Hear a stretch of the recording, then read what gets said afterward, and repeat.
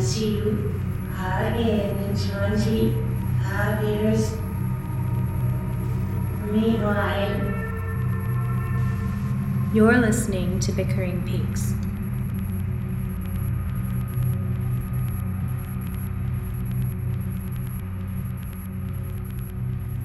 Welcome to Bickering Peaks. I'm Lindsay. I'm Aiden. And this is our final finale episode. Yes. It's been 2 weeks to the day since the finale aired, and we've had a lot of time to think and come to grips with the fact that this is the end, probably, for the foreseeable future. How do you feel now that you've? It took you a while to watch the finale again. Yes, so. I watched it a week later. And I think it was longer than a week difficult. later. Maybe it was the Monday after, so a week and a day, and it was tough. It was not an easy experience. Although yes, as many people have said online and elsewhere, it is easier to watch the second time around. Third time, I imagine, is even easier after that. But yeah, it still feels there's a little hollow place in my heart where Twin Peaks: The Return used to be, for sure. So how about you? How are you feeling after 2 weeks? I feel great. I really do. I do. I think the more I talk about it with other people and the more I think about it, and I've had some weird dreams about it, I feel like I'm at a place now where I've accepted what we've been given as something really beautiful. And as much as I chafe against some of the characterizations and things that I've written about for 25 years later, and that we kind of touched on in our previous hot take episode, and which we'll talk about here today, I still think that it was absolutely the perfect way to wrap up the previous 16 hours and make this like a complete thing for us to have. And I'm tremendously impressed with what it is and what we've been given. There's very little that I would change about any of it. It's the same way that I feel about season 2 of Twin Peaks. You know? You wouldn't change anything? I wouldn't. No, I literally would not change a single thing. Okay. Because it's part of that whole experience. And I think that's the important thing that we walked away from our hot take episode realizing. And what we talked about in that episode as well was that it's this experience is what's valuable more so than anything necessarily that's contained within it. Yeah. And there's reasons for that. I think that we'll get into, the subjective experience of the viewer and what we're bringing to the table when we watch it is just as important as what the filmmakers and the artists behind the scenes have put out there for us. Sure. So I'm just tremendously impressed. That's a long way of saying. Yep. I really have enjoyed it. You've enjoyed it quite a bit. A lot. That's good. As I think we all suspected you would. But yeah, no, definitely. I was surprised that you took so long. You're not usually a very sensitive, emotional guy. What? You're not. Have you ever watched me watch The West Wing? I'm just in tears half the episodes. Okay, that's true. But The West Wing is your favorite TV show. Yeah, exactly. And this no, is I guess what I mean is that I was not expecting you to be so closed off to the idea of watching it. Like, you were actively angry at me when I watched it before you did, and I was like, let's watch it again. And you were mad that I was asking you to watch it. Like, you just were not ready. I was not ready. And that just shocked me. Like, I've known you for 15 years, and I've never seen you react to a piece of art that way, where you shunned it. Like, you completely closed down. You wouldn't read about it. You weren't. I was done. Yeah. It just surprised me. Well, sorry. No, don't. No, I'm just saying. Is that something that you've experienced, and I just have been blissfully unaware of? Or? Rarely with a TV series. Occasionally with a movie or a book, I will have a similar kind of reaction where I just need to decompress from it. I need to give myself time to just sit and just absorb everything about it. Yeah. Especially if the ending kind of comes in with that sucker punch. Yeah. Like, can you think of another example? I remember reading when I was I think I was 17, and I read Catch-22 for the first time. And I got to the ending and I was just like, wow, this is an amazing thing about death, and the chaos of war and all this stuff. And I remember closing the book and just sitting there for like half an hour, just like I wasn't moving. And I think I've only reread it once since then.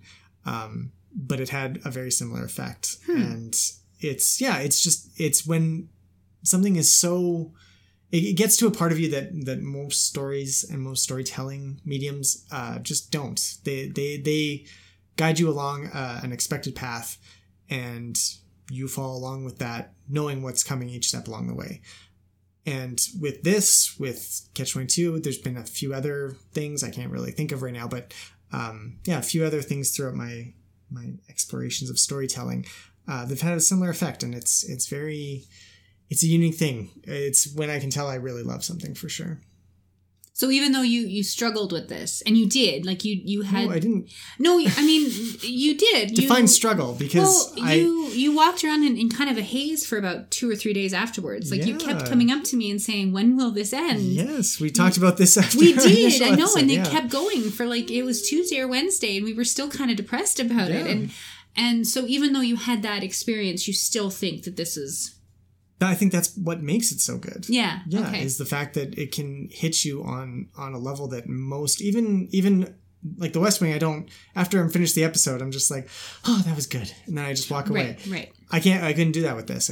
Really, really great art pushes that beyond just an initial catharsis. There's something beyond that it pulls at something new that you didn't know you had inside you when you watch it and when you experience it. And this definitely had that, because I've never had that particular feeling from a work of art where I'm just like depressed and I cannot fathom how I arrived at this point, and I've traced my steps, each step along the way back, and I still don't know how I got there. And the feeling of like this hollow feeling of just all these unresolved things that I wanted to be resolved, but weren't. And yet I felt like the important things kind of were, and yet maybe they weren't. And it was all up to me to kind of knit the pieces together. Right. And that's an amazing feeling that this had, that nothing else ever has had for me. Right. Yeah.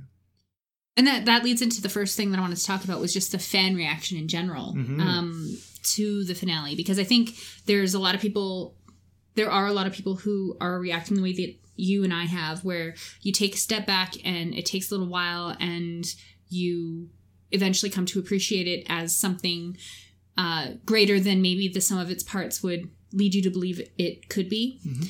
Some people really loved it right out of the gate and have been very vocal supporters of this as, the best that Lynch has to offer.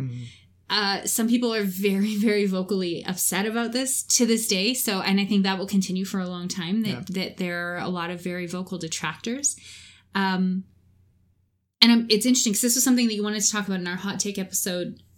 We didn't get to it, but now, 2 weeks later, are you still are you tapped into that still, Aiden? Or is it kind of like, are you seeing fan reactions falling into those categories, or is there more to it now? Is it tempered somehow now that time's passed? There's been a couple people who have had similar experiences to what we've had, which is maybe some initial distaste or distrust of it, and then slowly warming up to the ending. I think that's, in my mind, that's obviously because that's the reaction I've had. I think it makes the most sense. Yeah. But I think the people who really hated it, they've just kind of dropped off. It was kind of you think, hey? Yeah, I think they were like online, and I'm mostly on Facebook and Twitter for the most part. So in those two mediums, before the series even started, there were people who were like, "Oh, I love Twin Peaks," and then some of those people were like, "I hate this new series. It's crap. Why is it slow and nothing's happening, and nothing's making sense, and all this?" And those people probably stopped watching and perhaps dropped off the internet as well. And I feel like if you didn't like the ending, you're not going to continue to partake in the community online. If the ending never warms up for you, you're just going to say, yeah, I didn't like it, and leave. And we had that with your brother, Nathan, who's appeared on the podcast a couple times. We say that every time we talk about Nathan. Well, just a reminder. The only one of my brothers who's been on the show. That's true. We met him for dinner, and he absolutely hated the ending. He's like, I'm done with it. I hate it. Yeah. He was just completely finished. So he didn't want to talk about it. We were explaining all our theories that we'll get to later on. And he was just like, yeah, that's nice for you people that overthink about it. But I wanted to watch it and I didn't like it. Yeah.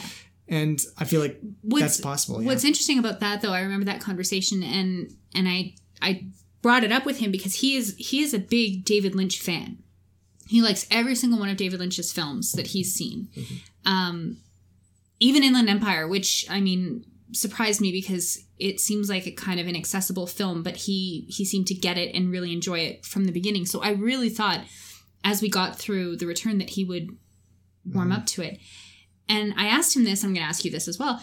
That divide that we talked about, I think, early on, maybe even before The Return started, that there's David Lynch fans and there are Twin Peaks fans. And in that Venn diagram, there's not a lot that kind of...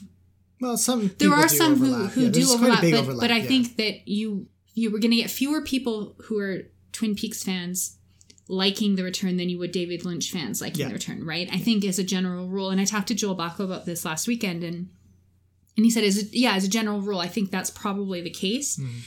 So it was interesting to me that Nathan, as a David Lynch fan, couldn't get behind this. So I think it speaks to something about the nature of Twin Peaks as an entity itself, mm-hmm. which is now the largest work that, I mean, it was always... Yeah, in terms of just hours put into it. Yeah, I mean, now we're looking at something like 50 hours total that David Lynch has spent in Twin Peaks. Yeah. So maybe it's an entity unto itself now. Yeah, no, I think that's fair. I mean, we'll talk more about how this fits in with the whole David Lynch world, his multiple worlds, perhaps, later on. So we can discuss that then. But absolutely, I think in terms of fan reaction, there was always that hardcore Twin Peaks peakies who just, they want the coffee and the pie and Audrey dancing. Exactly. And when you get hints of that throughout and then the ending does not provide that, definitely you can see why that would piss people off. But it also, I'm going to push back a little bit on this idea that the people who hated it have dropped off, because I do know that there are a few very vocal people that I've seen who are still tweeting and participating in conversations who just can't get behind it yet. And I don't know if that's a testament to them still struggling with it or if they're just being belligerent. But it feels like there are people who, even though they very much disliked what they saw, they are going to continue struggling with it to understand it. And there was a fantastic Twitter thread that I posted to my personal Twitter, not to Bickering Peaks today. Matt Zoller cites in response to some people who are angry about the film Mother, that the Hollywood Reporter put out an article that said, if you need to Google search the meaning of the movie when you get home, it was a failure.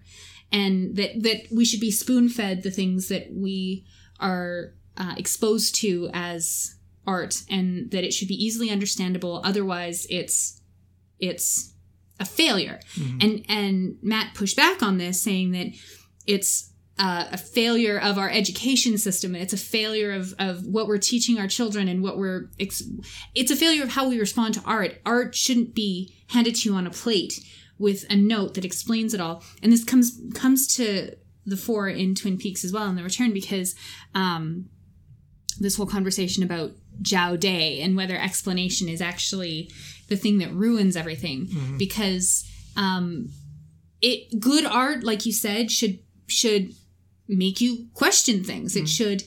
It should light a fire underneath you, and you should engage with it in some way. And I think that even if you hated it, even if you really, really disliked it or didn't understand it and you hate it because you didn't understand it, the process of engaging with it is still valuable, and that's still necessary. And I think that's what some people that I know are trying to do. So maybe it's not so much that they hate it and they're going to leave and never come back, but maybe it just takes a little while to grapple with it. And I think there's kind of 2 points to that. One is, I don't really like the ending still. Right. I appreciate it to an extent, but I still feel like it wasn't earned. This is something I'd kind of written about a little bit.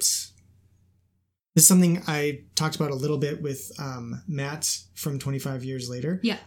He sent out a quick questionnaire about, the reactions to the finale. And I wrote that the ending's it very much mirrors Mulholland Drive in that there's a twist at the end that basically jumps into a different reality, and it works really well in Mulholland Drive because every aspect of the Diane Selwyn dream, which is the first 3/4 of the movie or so, ties up to something in the last quarter, Right. to make it feel like that was a dream, and everything from the dream had a grounding in reality, and the two went back and forth. There was a little dialogue between the two parts of the movie. The Return does not have that. The Return has Cooper and Carrie Page after a weird sex thing with Diane in a medium world. They're in a third world all of a sudden, Right. going to find the Palmer household, and it's not really clear. And it's not only just not clear, it's not in any way connected to anything that we saw in the first 16 hours. Yeah. There is nothing except for the Red Room sequences that Well, are in any and way I mean connected. the Palmer house and like the familiarity that we have with the Twin Peaks that they enter at the end. Yes, and that is good, in that it gives us enough that we can work with still. Yeah. But it's not. It doesn't feel as integral to the first 16 hours. Don't feel as integral to the last Right. hour and a half as they did for Mulholland Drive. did. As an example, I mean, but Mulholland Drive was really a masterpiece, and doing that, Yeah. and David Lynch kind of broke the mold that way. So asking him to replicate that here doesn't really help. But, there's all those things of why did we even meet Red? What was going on with Audrey? Did we need to see her? All those questions of did we need to see anything in the first 16 hours? Yeah. The answer is, if related to the ending, is no. Yeah. We didn't need to see any of that. What we needed to see was basically Cooper's and / Dougie's storylines, and all those other storylines were in some way connected to that a little bit, but some like Red never really did, except for with Richard. And Jerry Horn, running through the woods. Yeah, he saw Richard die again. But these are they were huge tangents that got a lot of time. Some of them never came back, like Wally Brando, really. Beverly and Tom Page. The sweeping at the Roadhouse. We got Renault talking about prostitution again, but that never went anywhere. But I think if you're looking at it from a purely storytelling point of view, that is certainly a failure of a certain type of storytelling. Yes. And if you're going to look at it from a different lens, from a type of impressionistic filmmaking lens, or I don't know, like you could look at it from different ways, and it's suddenly not as important that the story doesn't line up anymore. Yeah. It becomes something more. And yeah, it was about emotion. I mean, I think that's really what the 16 hours did better than anything, was play with your emotions. Yeah. And your concepts and what the structure you built in your own mind to interpret how you saw it. Right. So the ending not connecting directly isn't a failing in any way. Right. But as we were told a pretty conventional, straightforward story for those first 16 points, which is crazy to think about, considering how much theorizing and everything we did to connect all the dots in those first 16 episodes. But now the ending took us for a spin, did something different. Mm-hmm. And the fact that they don't connect I can understand why people are upset. Because I'm still upset about that. Yeah. And in some ways, no amount of theorizing or filling in the blanks is ever going to replace that I'd say like a disconnect between the two distinct feels of the series. The hyper-realist last episode and the 17-ish hours of surrealism that came before. Or the opposite, maybe. Yeah, the realism exactly, of the first 16, 17 hours, and the surrealism of the last bit. Exactly, depending on how you look at it. Yeah, right? but I mean, okay, I see your point, and yeah, but I think you're right though, that you can still engage with the ending, mm-hmm. and you can really grapple with it, and that is so rewarding to do. Mm-hmm. And that's when we get to the theories that we're going to talk about. Some of them are so well thought out, and they're connecting things that we hadn't thought about before, or they're grappling with like really deep meaning about characters and good and evil, and everything that we saw being partly illusion or something like that, right? And it's really great to and you can look at one theory and it fits 100%. You can look at another theory and it fits 100%. You can look at a third theory. They all fit. They all, almost all of them, like with 95% cohesion, mm-hmm. fit the story. Yeah. So it's like, oh yeah, okay, I buy that theory, and I buy that theory, and I buy, and they're all contradictory. They're all completely contradictory, but they all work. They work. Yeah. So it's. I think it's a testament to the open-endedness of the return, and of the Twin Peaks world, and maybe David Lynch's whole entire body of work as a whole entity. Yep. That we can theorize about this to such a degree. It's a testament to the brains of the Twin Peaks community, because this is and David Lynch's fan base and Mark Frost's fan base, that we can engage with it on this level, and that there are so many people who are so bright and clever to come up with these theories and make these connections. So I mean, it's actually really remarkable, and I'm really quite impressed with how that's turned out, the theorizing especially. Even if there are people who are really upset with the amount of theorizing and the contradictions that are arising from it, and we can get into it when we talk about the theories, because I think we're going to run through a list of just all the big theories that have come out of the last 2 weeks that we've seen. Yeah. And I mean, I think this is a wonderful thing. Yeah. And it's exactly what I think David Lynch and Mark Frost knew exactly what we wanted. They knew that everybody claims that we wanted a closed ending, a happy ending. We wanted to see Audrey's story fulfilled, and we wanted to see Becky and Shelley and Bobby's story fulfilled, and we wanted to get closure for Harry Truman, and we wanted all of these things to happen. But if we had that, we would not be talking about it. Yeah. And this would be a finality that we would be... It's an ending that we wouldn't be able to reopen again, because everything would be solved. Yeah. So what they've done is they've left this box of goodies open for us to play in, and the sandbox will be open for decades, unless they come up with more, in which case that sandbox will grow. I mean, this is what they give us. And I was really frustrated with that at the night that we finished watching it. But now that I've played in the sandbox a little bit, I'm so enthralled. And it's like the difference between what we want and what we need, which Mr. C talked about in part 2, is now right in front of us. And Lynch has given us what we need. Lynch and Frost have given us what we need instead of what we want. They knew exactly what we needed. And that's what people have been running with. I think it's fantastic. And I will never... I don't understand the people who will shoot down the theories. That drives me crazy when people... You can argue about it and you can have respectful disagreements with it, but don't tell people that they're wrong. Yeah. Because that's not the point. The point is that we want people to engage with this material. Try and come up with something. Yeah. That's what's amazing. And I think that's the point, which we'll get to at the end. But... so let's talk about those theories. Yeah. We've seen quite a few. Yes, we have. There are a lot that are going around. I mean, I log into Facebook, and on there's a dialogue group, which was an offshoot of the log posting group at one point. And, every day I go in and someone's got a fairly detailed theory, explaining or describing or conjecturizing. That's definitely a word.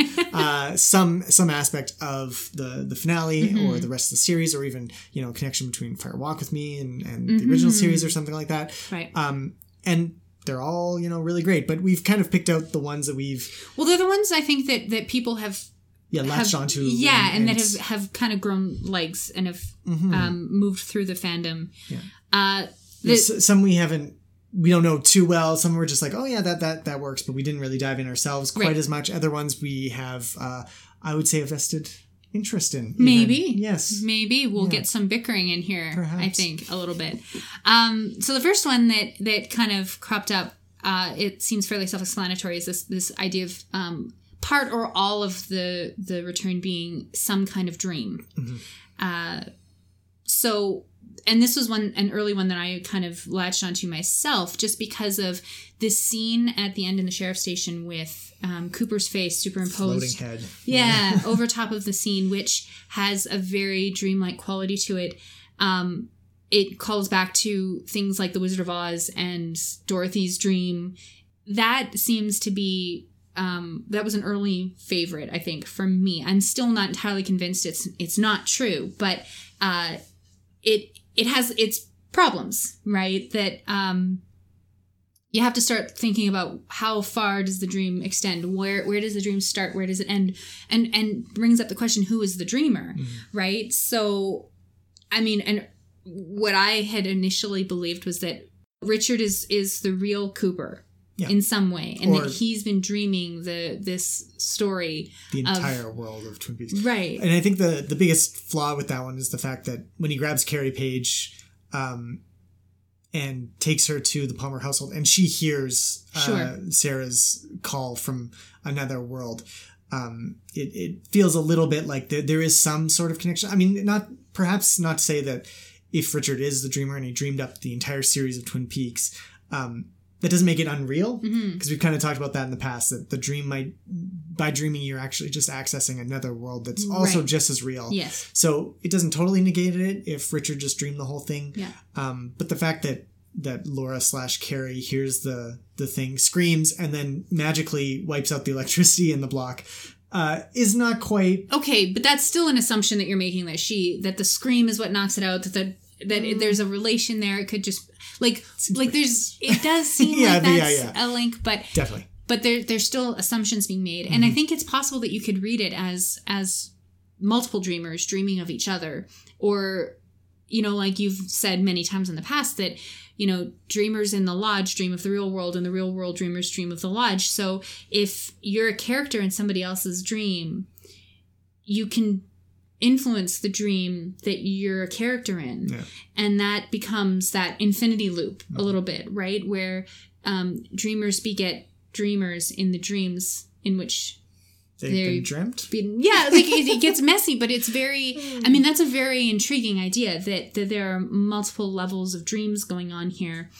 And again, not to say these are literal, like, I'm going to sleep, I'm going to have a dream tonight. Like, it's not that kind of dream necessarily, but, if you want to talk about visions or, accessing some kind of higher mental state, which I think fits very, very much into some of the but those interpretations like, as well, Eastern philosophies and stuff where these ideas, and those are David Lynch's beliefs, right? Mm-hmm.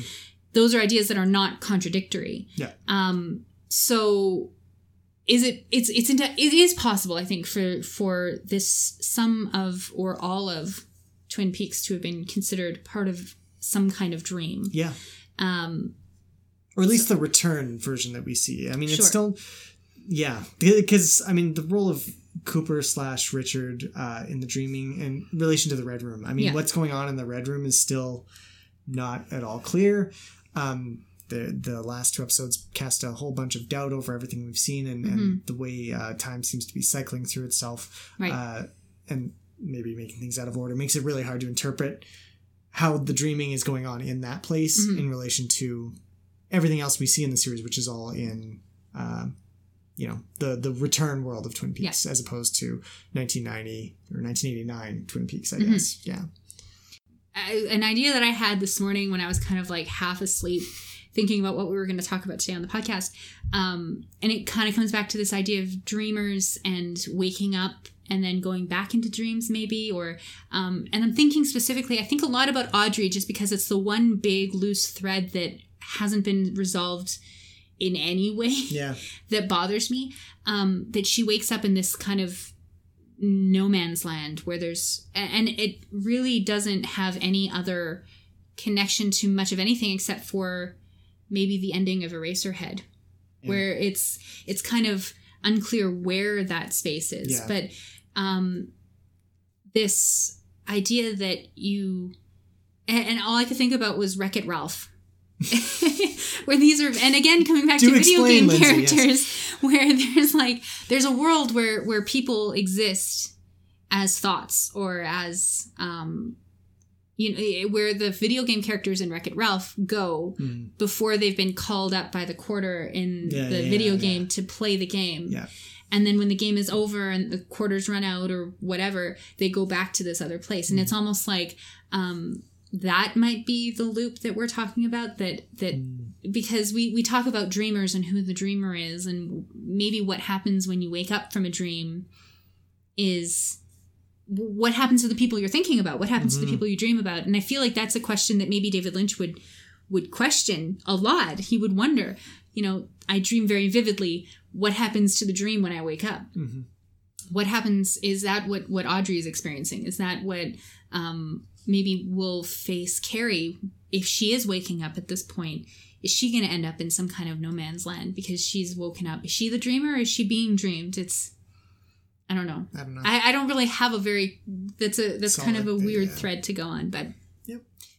So coming out of that idea of there being dreamers, I don't think it's an incompatible theory to say that there's some kind of looping going on. We talked already about the infinity symbol that Philip Jeffries shows to Cooper, and how that seems to be some kind of indication of where Cooper is going to be headed when he leaves that lodge world that he goes into. And it's a fairly pessimistic point of view to say that he's in some kind of loop.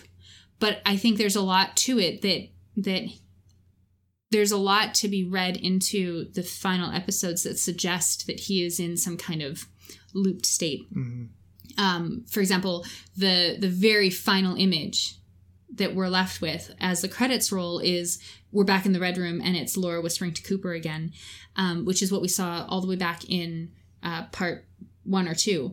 And even the dream sequence from episode 3 or whatever. Exactly. Yeah. So we keep coming back to this idea that maybe, I keep coming back to it because this is another one of the theories that I quite like, is that Cooper's doomed to repeat this mistake. And I think the mistake is trying to save Laura Palmer. And I wrote about this for 25 Years Later site last week, that it seems like this was a fool's quest or a fool's errand, that he took his role as the hero to some kind of extreme, and that he's making a mistake in trying to save Laura Palmer from salvation that she achieved through her own agency, and that he's doomed to repeat that mistake until he breaks out of it. And I've seen some interesting things said about Audrey's relationship to all of this, because she seems to be stuck in that same kind of looped place where she repeats the same actions or the same conversation in slightly different iterations with Charlie as she's trying to get out the door. She's trying to cross a threshold. And then at some point she does something that breaks that cycle and she gets to the roadhouse. And I think it was Eileen who actually brought it up, that for the first time that I heard, that it's almost like a video game where you play a game and you reach a certain place and you have to make a decision. And if you make the wrong decision, you end up not being able to complete the level and you have to respawn at the beginning and go back to starting position, which is, it's an interesting idea that this might be like a cycle that you need to actively try and break out of. And the problem for Cooper is either that he is, too invested in saving Laura Palmer, which is maybe not the right thing to do, or that he doesn't recognize that he doesn't have a choice in the matter or something. But until he gets through that process, he'll constantly be going back to the Red Room, and Laura will constantly be whispering in his ear, and he'll constantly be confronted by Leland saying, "Find Laura," which again opens up a whole other can of worms. Like, why in the hell is Cooper listening to Leland to begin with? It all seems like Cooper is wrong somehow, and that he's making mistakes. And that's what's led to all of this bad stuff happening. Yeah, and there's definitely, especially the last 2 episodes with the exact repetition, modified slightly, of the earlier scenes in the Red Room definitely suggests this. The way that it's a really hard, one of the other theories that I kind of liked, but I don't see how it really works, is that the ending takes place in a different, like the ending is when Cooper walks out of the Red Room the last time and meets Diane at Glastonbury Grove. And that's the actual ending. And everything else is just being shown out of order. But it's really hard to get to that kind of conclusion, because everything is so tightly wound together and everything is just connected and flows just so that it easily lends itself to understanding it as a loop. Right. the ending, the very final scene, could suggest something else. And my favorite theory that we'll get to right away is that it does. But absolutely, the fact that you wind up over the credits again, going back to Cooper and Laura in the Red Room is definitely some pretty damning evidence for the fact that perhaps Cooper is stuck in this thing, and trying to get two birds with one stone was a folly thing to attempt in any case. So yeah, I don't mind that theory. It is one of the ones I think has the most support within the text itself. Yeah. But it's a little too negative for me. I feel like it's just so disheartening to imagine because Cooper it does capture a very interesting idea that Cooper is a failed hero, and nobody wants to imagine a hero failing, but this is kind of Cooper's thing, right? Like he never reaches the pinnacle that he was at when he was solving Laura's murder way back in, season one, yeah, season two, really. Early season 2. But even then, it was a very, like, he wasn't able to prevent Maddie's murder. He wasn't able to prevent Caroline's murder. He wasn't able to prevent Annie from being kidnapped and taken to the lodge. He's failing in a lot of respects in his role as the hero. And in this, in part 18 especially, and it begins at the end of part 17 when he tries to take Laura home, quote unquote. And I was listening to this on the Lodgers podcast today, and they had a very similar idea that there's very little differentiating the hero from the abuser at this point. That Cooper, by bringing Laura out of away from the salvation that she would have achieved in the train car when she chooses to die instead of choosing to allow Bob to possess her, that he is reenacting some kind of trauma on Laura. And there is something to that. As noble as his intentions are, there's an idea that maybe he, as much as he wants to succeed, that there's no way he could have succeeded. Yeah, and there's no success in that kind of goal. Yeah. Yeah, and it brings back that question of why does he think this is the ultimate goal? Because nobody with any sense is going to bring Laura back home to the Palmer house where all that pain and suffering took place.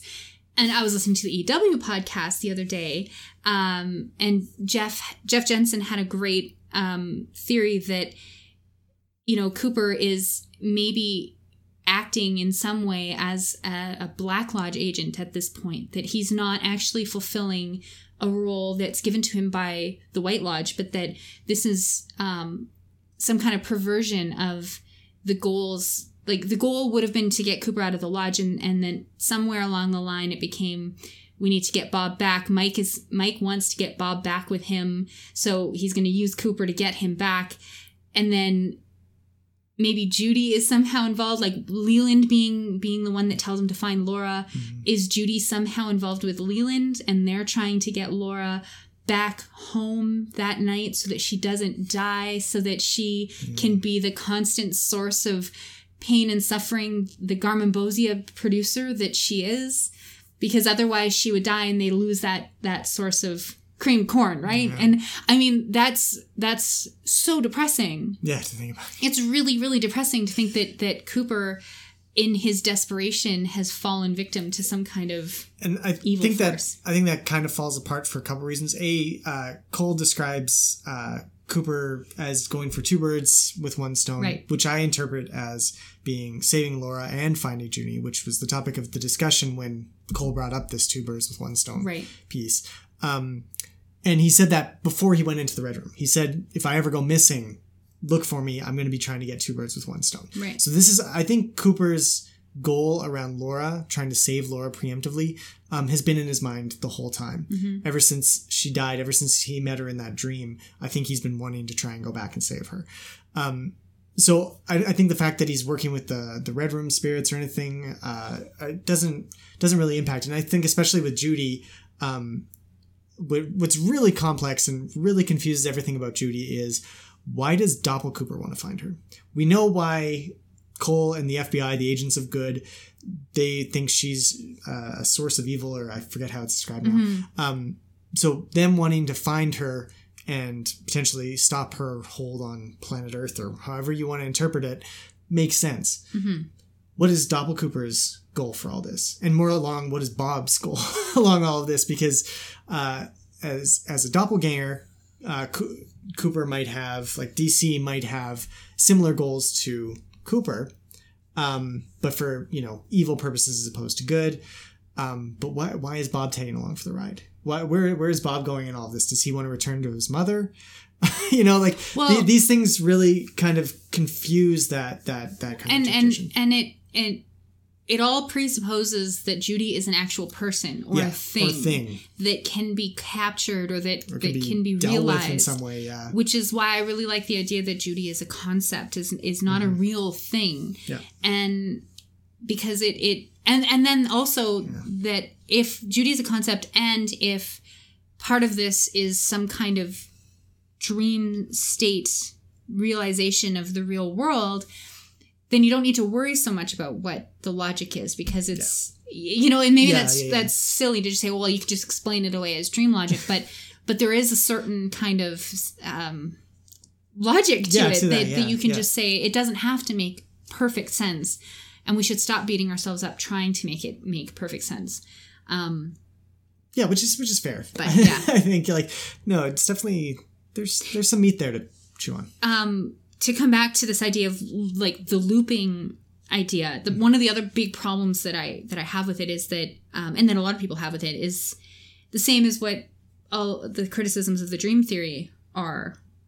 Does it mean anything if everything can happen? None of it matters, right? Like it feels like if the loop, if you take a loop that, every time you go through it, something different happens, and if what we're seeing is the result of one loop, and if there's another loop beside it, I mean, it does kind of, you question the meaning of all of this, which maybe is... Well, yeah, or it's worth examining in detail every aspect of which is kind of what we're doing now. Yeah, sure. We're going back and saying, okay, if it's a loop, what do all these little clues along the way mean? Yeah. Why does Philip Jeffries say, you've already met Judy, to Doppelcooper? Does that impact our understanding of Judy? Yes, it does. So let's go back on another loop and see how it influences that time. So I feel like, there's definitely different ways to approach it if you view the whole series as a kind of loop. Yeah.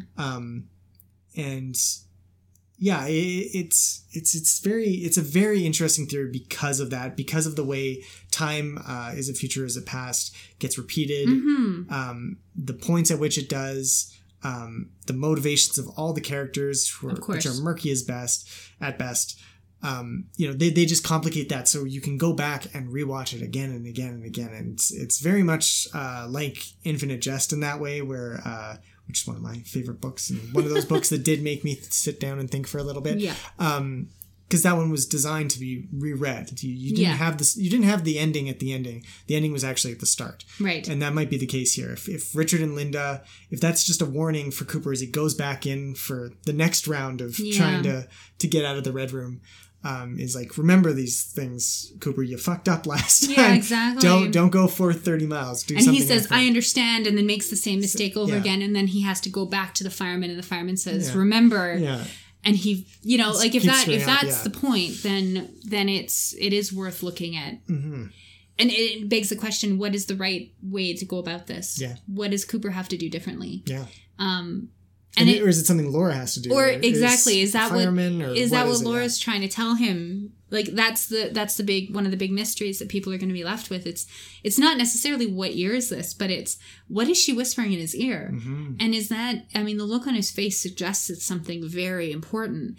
Very bad almost. Yes, he reacts viscerally. Yeah. Of course. So it's like, is she telling him that he's doomed to fail? Mm-hmm. And is he forgetting that every time? Like, and it's impossible to know, but this is what's so juicy about this, is that we can imagine it and take it to wherever we want it to go. Yeah. It's kind of the point, I think. Yeah. But anyway, another theory that I've stumbled across briefly in some of the think pieces that were floating around the last couple of weeks is that that Part 18 is somehow, and we touched on this in our hot take episode, somehow ritualistic. Mm-hmm. And I said that instinctively because it felt ritualistic to me.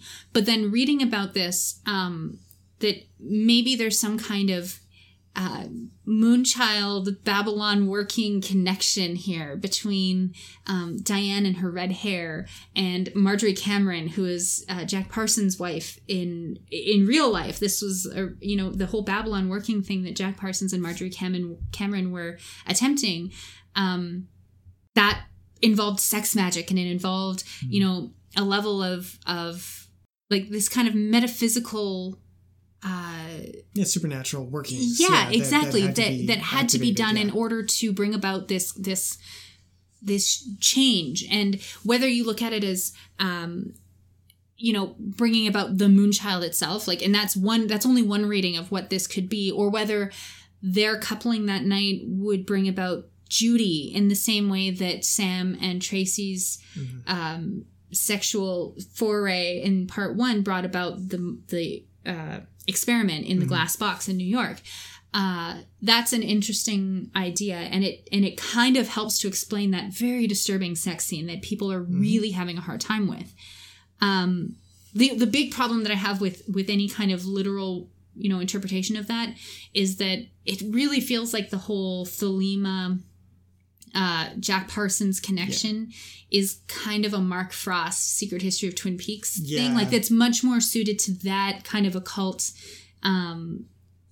dialogue that is happening in the book that isn't really present, but that can be interpreted through. And there's nothing wrong with taking it that way. I just don't know. It comes back to like the intention of what they're getting at. Maybe it's just convenient that Marjorie Cameron had flame red hair and Diane has a flame red wig that she's wearing instead of a white wig, and I don't know if you want to comment on that. I agree. I think it's one of those ones that it's just another layer of a potential interpretation of what's going on. I think that whole middle section with Cooper and Diane after they've crossed over, right? And then they're in the motel room. I feel like that whole thing is in some sort of in between space. Okay. And so I don't know if it's going to connect directly to. I mean, in some ways, it makes perfect sense for it to be like the supernatural portal. If they are going to make the Moonchild, you'd make it in this Middle Earth kind of place. So I don't know if that's it's not out of the realm of possibility for sure. Well, and it does feel like it's almost like a red room, like a waiting room area. It's kind of unmoored from any real concept of time as we've seen it in Twin Peaks. Like it almost feels like the original Twin Peaks series, where everything kind of felt dated and kind of rootless. It didn't feel dated. It did feel dated, but it didn't feel dated to a specific time. Yes, it was very, like it was wishy-washy in that sense. Yeah. And this felt the same. Like, I don't know when that motel existed. The decor suggested some kind of 1960s, 1950s atomic age stuff. The car was, I think, from the late 60s or 1960s anyway. Yeah. It felt like a very dated place, but you couldn't put your finger on what that date was. Yeah. Not like you could the next morning when Cooper wakes up as Richard. Cars are all and he's driving I think it's a Lincoln. It's a Lincoln again. Same as what Mr. C was driving in earlier when he crashed. Yeah. The motel is more modern, and it's a modern. Yeah, everything looks modern. Yeah. So it does feel like it's not a real place. Like it's some kind of almost waiting room, red room kind of place. So if that's and that also could potentially explain Diane's doppelganger or Diane's other half. If this is a place where the only reason it exists is for Cooper and Diane's perhaps on loops to come to this place. Right. There could be multiple versions of them there at any given time, and they come and go, and they pass through this medium space before progressing on to whatever world it is they're heading towards. I do think that there's some really interesting perspectives on that from the idea that Diane is dissociating and experiencing some kind of out-of-body experience. Almost in preparation for having sex with her rapist, which is really what happens in that scene, and that's what makes it what part of what makes it so uncomfortable, which comes up in the piece that David Auerbach posted on Waggish, which has been making the rounds and has really captivated a lot of people's attention. So moving on to that theory, that Laura is being used as bait in this separate, I think he calls it a pocket dimension, where she's being kept safe in order to lure Judy so that she can destroy her. Mm-hmm. And that Cooper and Diane use their this sexual encounter as a way to open the portal or to lure Judy to that world, which is a very fascinating theory, and it does hit a lot of the points for me that the idea that Cooper is on some kind of really, really horrible, tragic journey that goes against everything that we would expect him to want to do, which is to protect the people that he cares about. And here he's inflicting more pain on everybody. But he has to do this. It's like a compulsion. So I like that, which is horrible to say that I would want to see Cooper do this, but it feels necessary almost at this point. Like, you can't expect Cooper to not bear some kind of psychological scars from spending quarter a century in the Black Lodge or in the Red Room. Mm-hmm. So he's going to come out and he's going to be, his morals might have shifted. He's not, that's why I think the dream idea really speaks to me, because I don't feel like Cooper would wake up in a hotel bedroom and be like, I am the FBI. As much as I want him to do that, he's not going to, drive into Twin Peaks and ask if the coffee's on. There's more important things that he would want to deal with. So, it's one of the reasons why I love the Cooper that we get in Part 18 so much. Mm-hmm. But anyway, you were going to say something about that. No, I mean, I think the interesting part, and it's part of my pet theory as well, is that Laura is there to defeat Judy in some way, shape, or form. Mm-hmm. And so I'm kind of partial to that. And I think it definitely raises questions about the morality of anybody who would force Laura to do that. Yeah. But I feel like Laura, the character, died in Fire Walk with Me. Yeah. Laura, the pitcher, Laura, the golden orb, is a recreation for The Return. It's a new aspect to the Laura that we see. And I think the Carrie Page that we get in episode 18 is the Laura that we get for the rest of the series. I feel like however you interpret her disappearing in the woods and, her non-death on the beach, how that could be interpreted as a positive thing. She doesn't die. But yes, she whatever Carrie Page goes through in her lifetime of 25 years after that fact, she's not happy either. But she still has the power to do something great. And that is defeat Judy, perhaps. So, I mean, it's still wishy-washy, but I feel like that one speaks to me because I've always felt like Laura had this power. She has the glow inside of her when she takes off her face.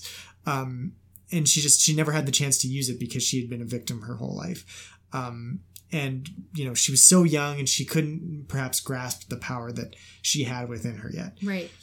25 years later, no matter where she is, if she's stuck in the Red Room for those 25 years or she's stuck as Carrie Page in Odessa, Texas for 25 years, she'll have a chance to do that. And I think that's a kind of you have to reconsider her character and everything we've seen so far, which is really hard to do because the series didn't, this last episode didn't give you much time to reorient your interpretation of Laura's character based on Fire Walk with Me, which was, such a heavy, heavy thing about abuse and torment and trauma, to move to another character who is potentially just more positive, even though she looks rough and haggard and she's had a tough life. She has a power inside of her. Well, I mean, that's even indicated right away when you meet her because you see a dead guy on her couch and she's presumably killed him or was party to his death in some way. So she was able to have some kind of agency over, we can assume, an abusive relationship or an unwanted relationship in some way. So she's different in that respect from... But then she's also 25 years older than the Laura that died in 1989. Yeah. So there's fundamentally going to be a wisdom and a maturity that comes out of an extra 25 years of life that, young Laura wouldn't have. Exactly. But maybe it's just the difference we're supposed to read is in one, she was still being abused and she never fought back. In this one, she just fucking killed the guy who was abusing her, you know? Right. Like, perhaps this is the Laura that's finally ready to fight back. Yeah. Against whatever Judy is, Yeah. you know? I don't know. It's interesting to me. I still don't like the idea of Laura suffering, though, especially in light of Fire Walk with Me being such a positive ending for her, and a positive ending that she sought out and that she attained for herself, and then to have Cooper once again coming back as almost her tormentor, you know, and coming back to what Kate was saying on the Lodgers, that, you know, the line between hero and abuser is blurred. As much as I hate Cooper, I like the idea for him, it still bothers me that Laura would be put through this, and for what? Because I'm not entirely sure what Judy is or what the ending means. You know, people have put it out, like you just did earlier, that the electricity going out means that the lodge has been destroyed. And I'm still not sure that that's what that means. Yeah, Even though no, I argued it in a Black Lodge, White Lodge piece a couple weeks ago, I'm still not sure that that's what it means. So There's no really, answer, I think, either way. So but you could interpret it that way. Yeah. Or you can interpret it many other ways, in which case it's less positive. Yeah. But to have this idea that, I mean, Judy was kind of created ad hoc at the beginning of part 17. She was mentioned in Fire Walk with Me. We kind of had, you know, this search for Judy come out in the last few episodes, but to get the mythology of Judy just like dumped on us at the beginning of part 17, which I'm still not 100% sure is real life. Judy is just magically created, and Laura suddenly has to be the one to defeat her all in the last 2 hours. Well, feels a it was little really set up in part 8. I mean, we saw that. Like, giants or firemen saw Experiment shooting at Bob, and he's like, well, let's do something about this, and he creates That's Laura. one interpretation. And we'll get to that because that's another Sure. theory that has come up. But okay. All right. That I'm just saying. That's Okay. just. I think it's the only way to interpret that scene. Well, but okay. it's. I don't think it's the only way. I think. Let's talk about it now. Screw Sure. it. Round 1. Fight. Okay.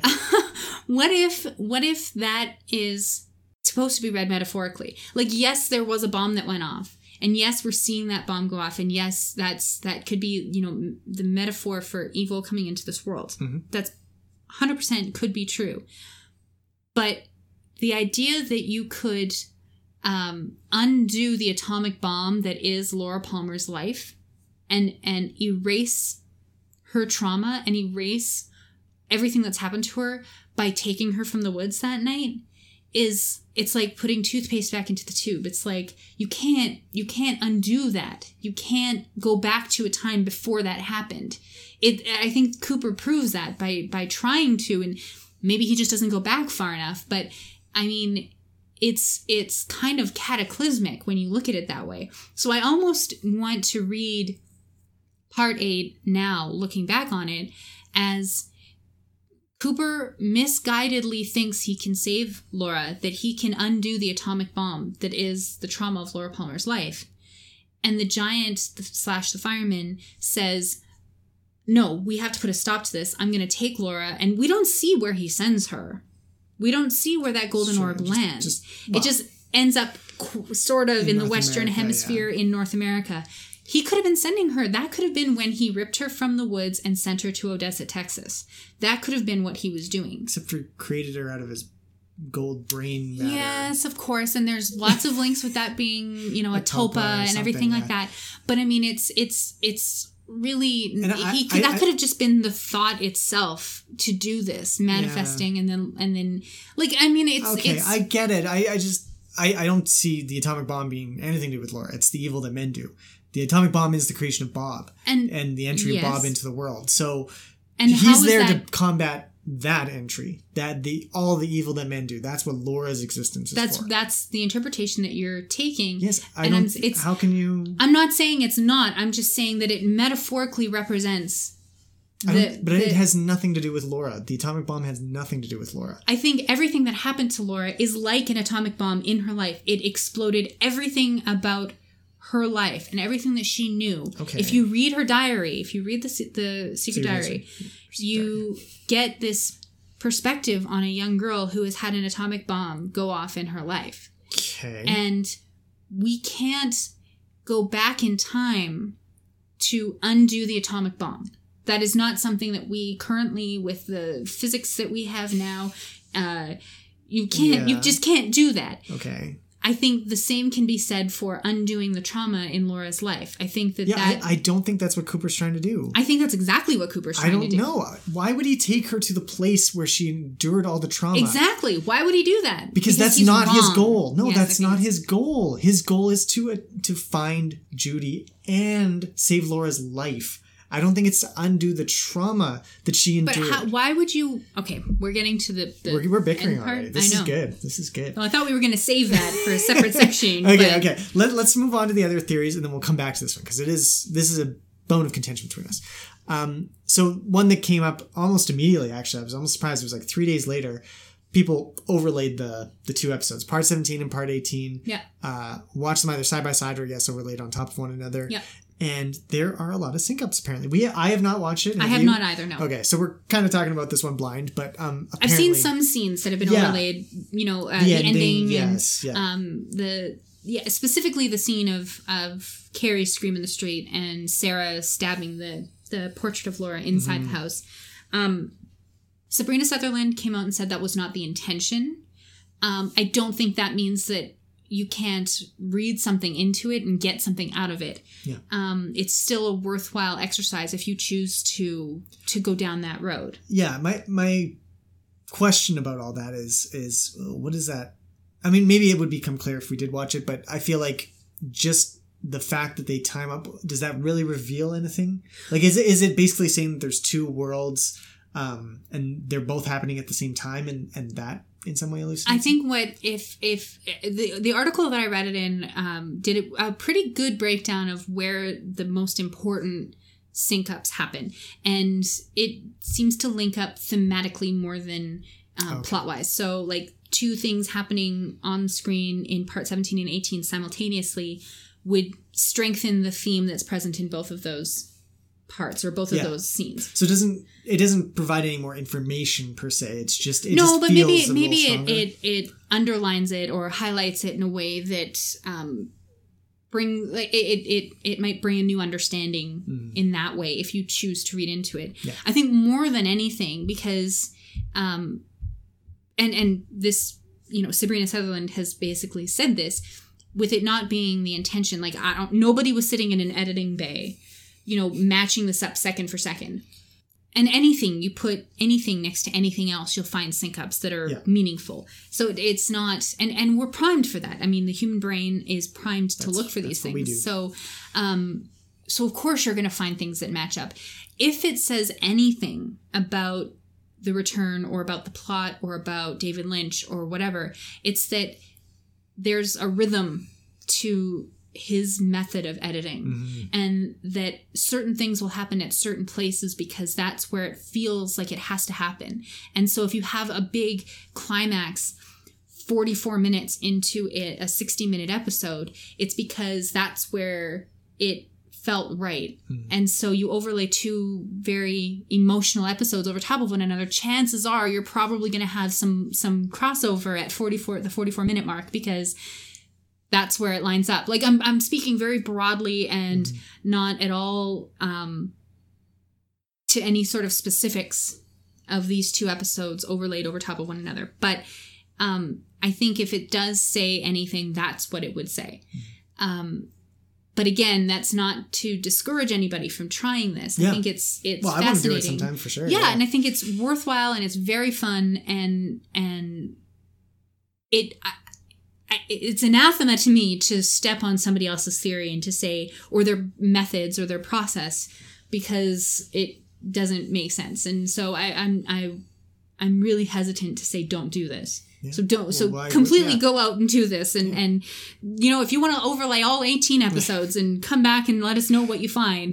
Those were the good memes. In the week following, there was a lot of backlash saying, yes, I put all 18 over top of each other, played them backwards, and Leland sings the White Album backwards, I think was the funniest one. That's good. I mean, you can make fun of it all you want, but I mean, people will find things that speak to them, and that's the important part. Yeah, exactly. So my preferred theory, my favorite of the Yeah, tell us bunch, about your theory. is, I guess I would generally call it the Buddhist theory.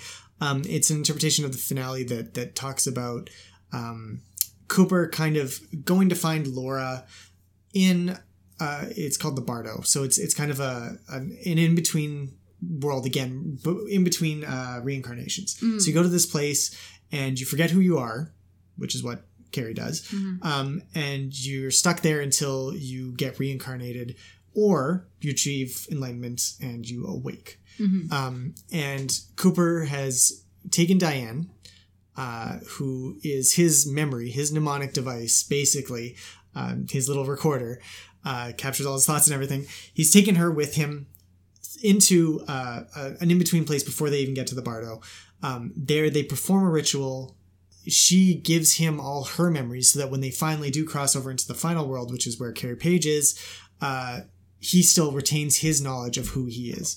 So he has gone into the death world, so to speak, with his memory of being Special Agent Dale Cooper, who's there to find Laura Palmer and essentially awaken her.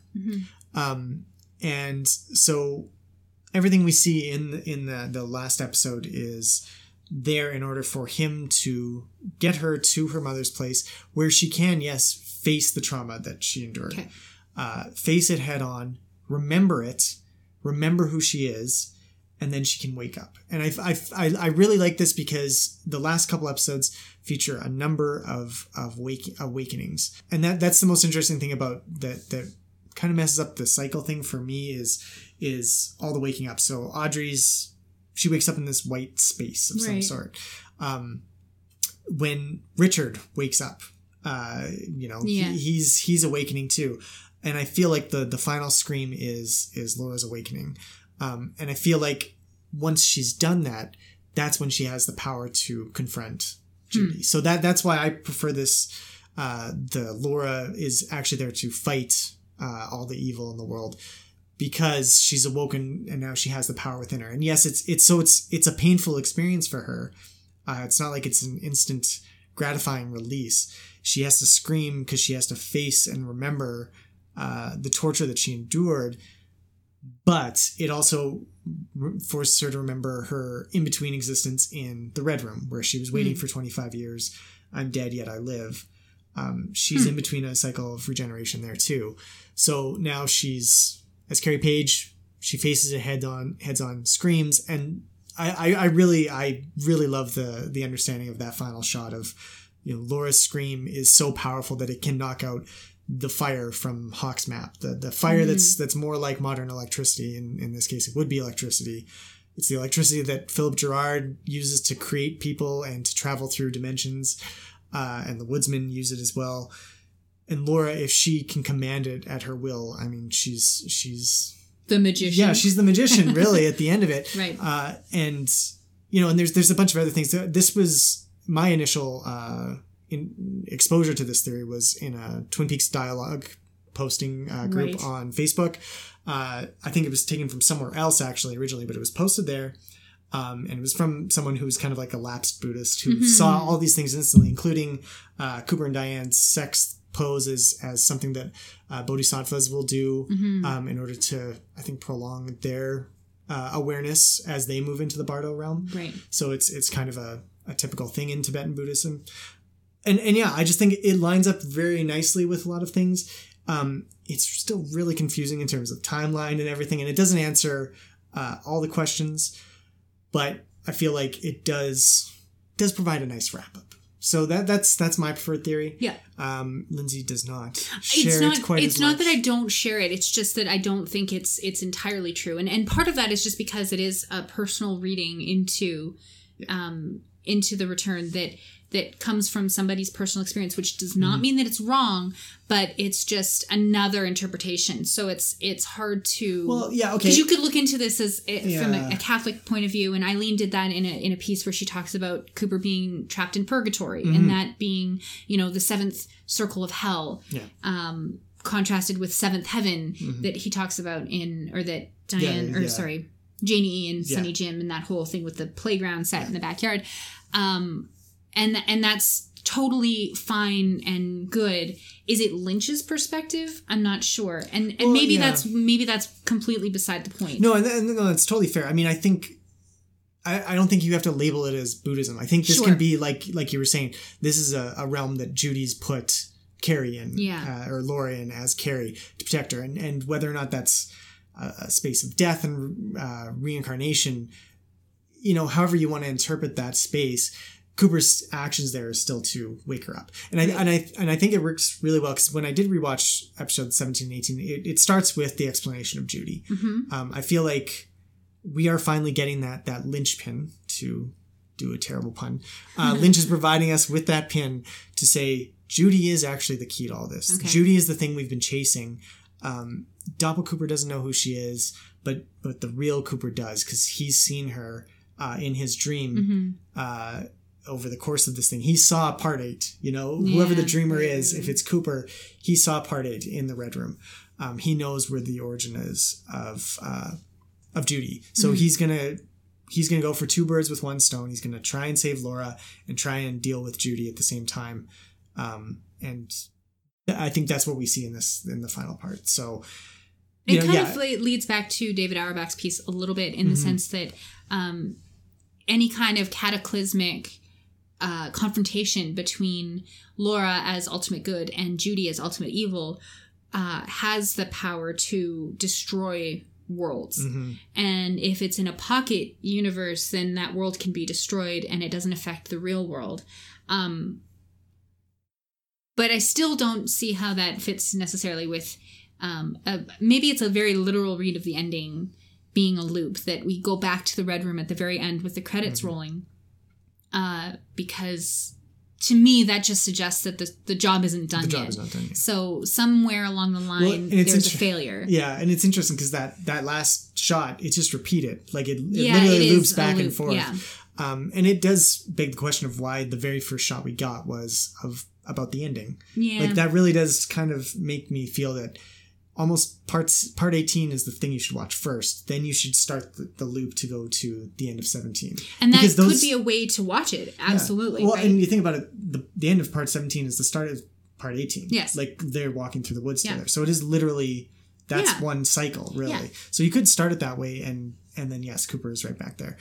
Yeah, definitely. Which I mean, it doesn't negate what you're saying, because maybe that Bardo cycle of trying to reach enlightenment has not been completed yet, and there's just I think it's compatible with a theory that Cooper failed or Laura failed or something. Yeah.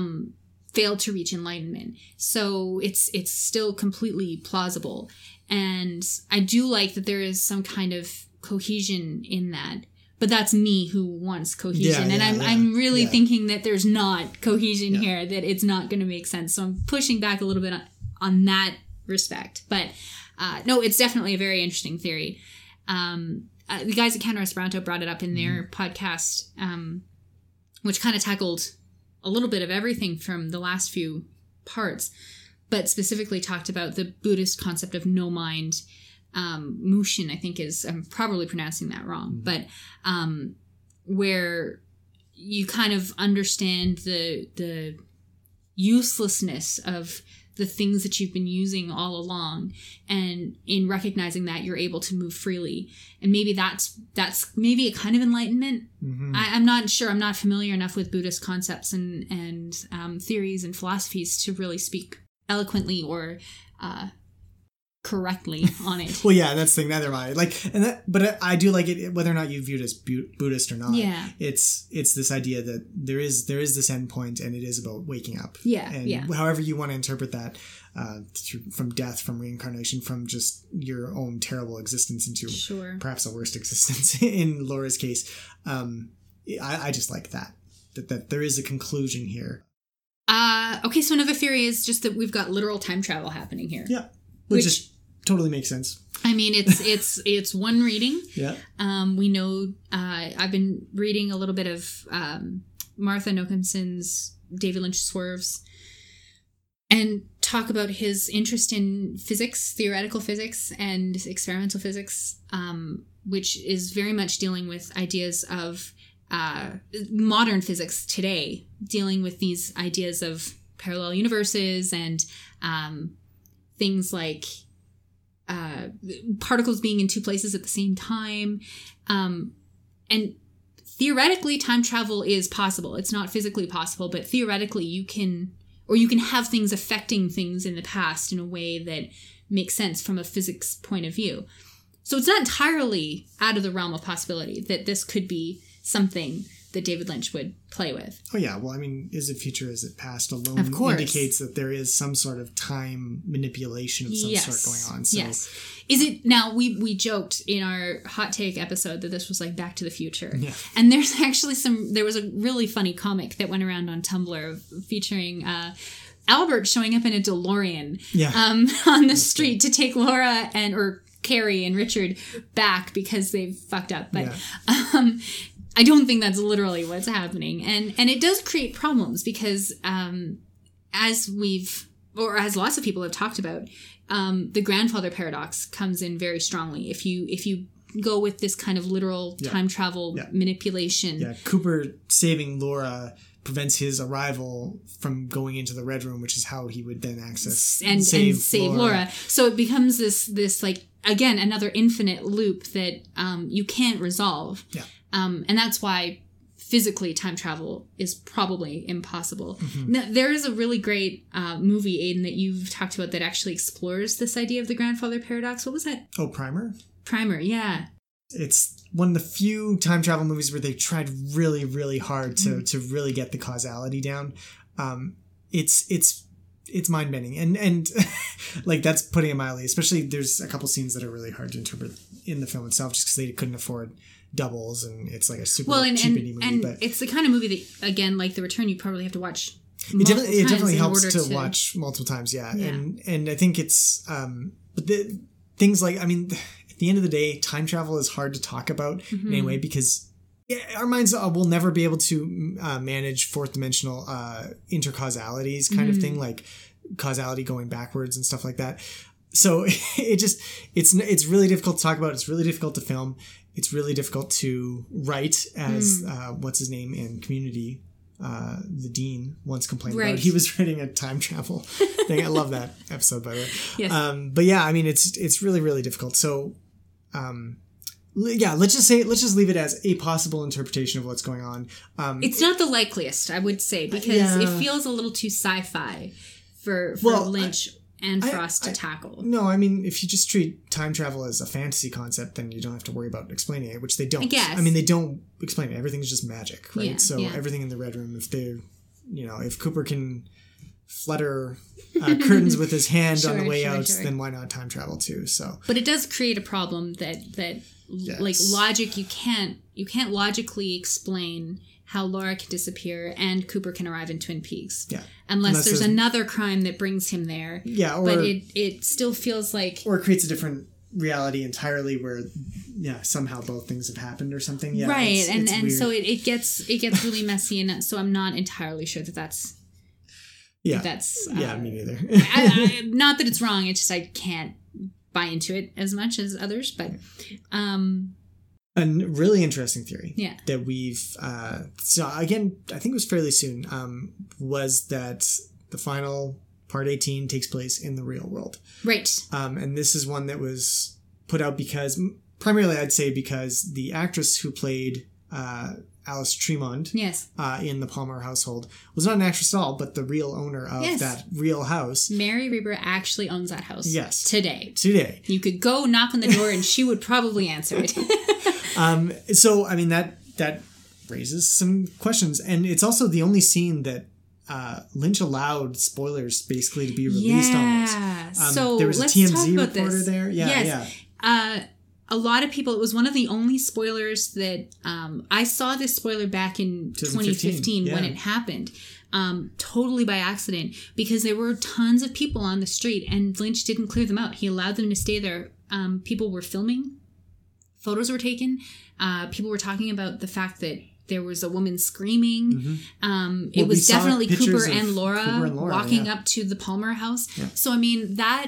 And I'd almost completely forgotten about it until earlier this year.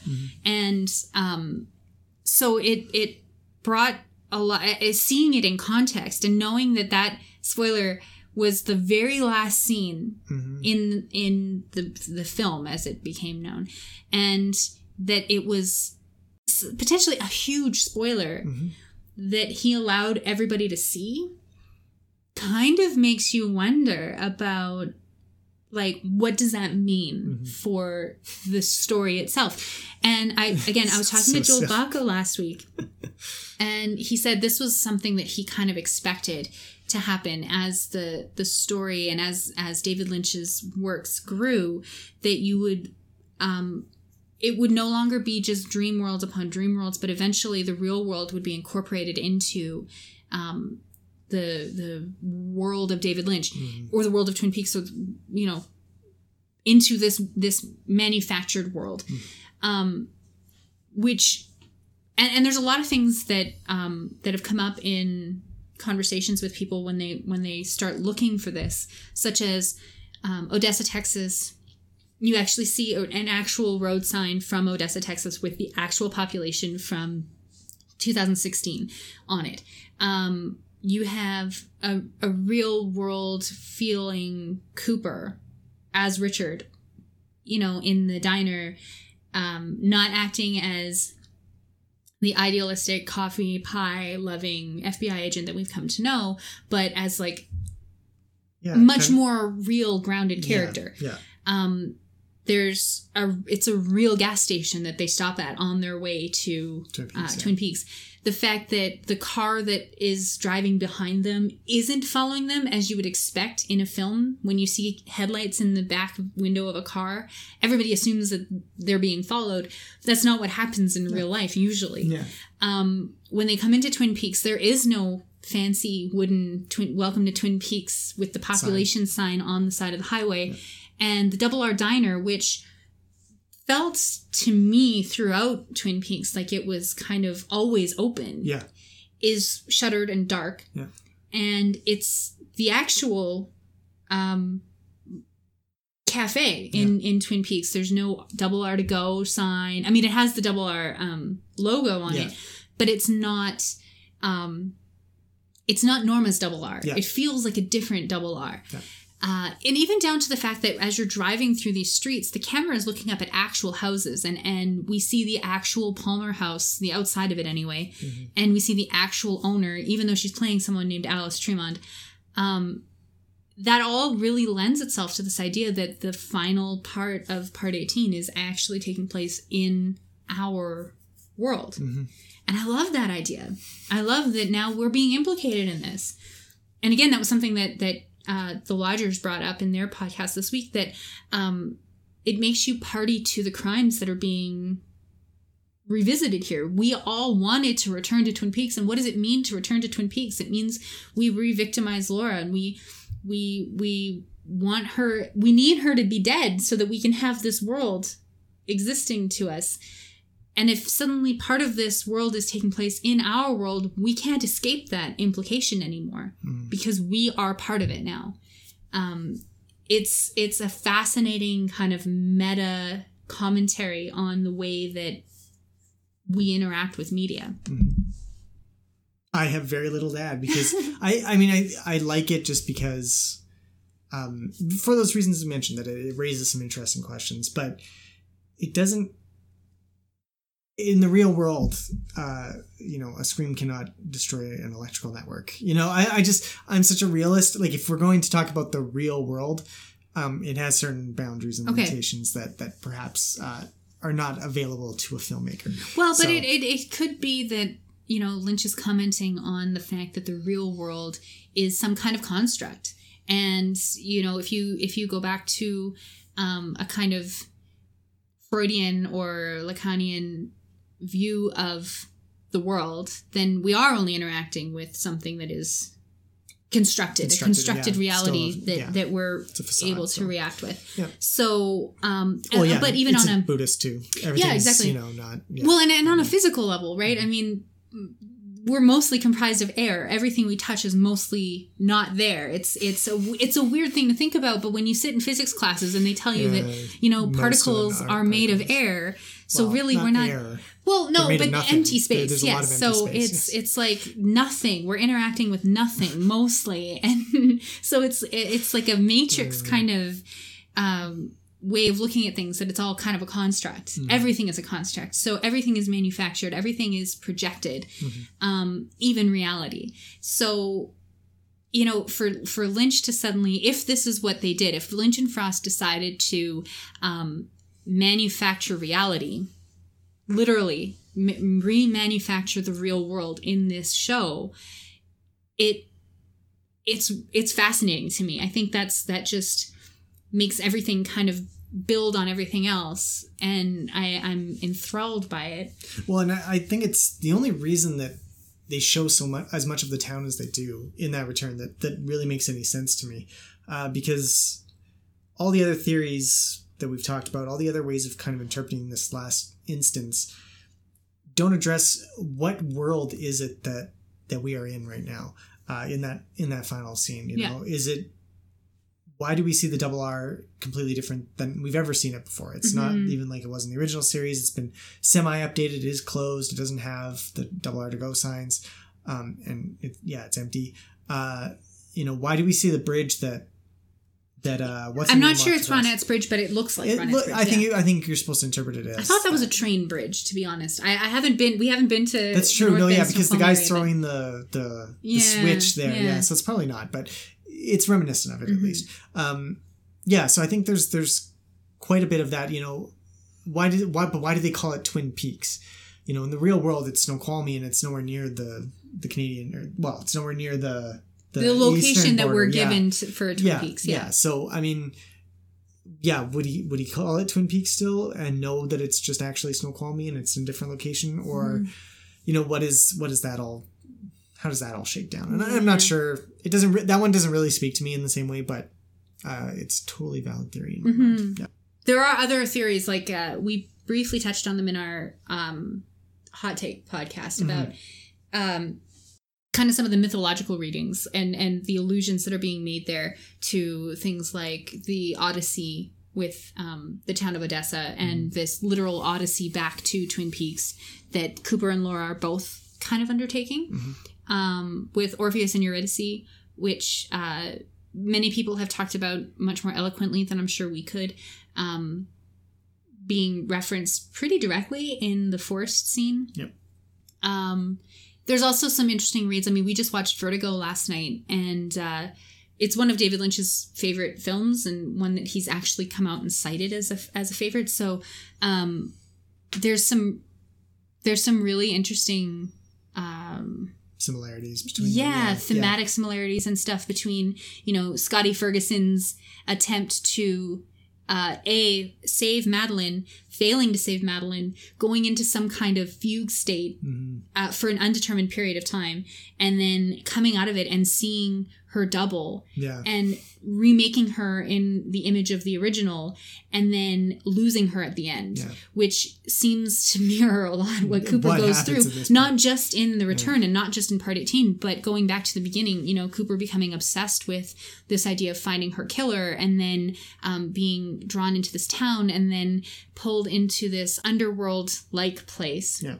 For 25 years, and then coming out of it and seeing her double and remaking her or trying to make her become Laura Palmer again, and maybe failing. I don't know, but it's very interesting. And I mean, the links go back. I mean, people have been watching Vertigo since they heard about Maddie Ferguson in the original, like in season 1 of Twin Peaks. The links were drawn from the beginning, and then with Judy added on top of it, and the fact that Scotty Ferguson is a detective and Agent Cooper is a detective and all of this stuff, like the links aren't brand new. It is really interesting to look at it that way. It's probably nothing more than an homage, but it still feels relevant in a sense. Round 2, fight!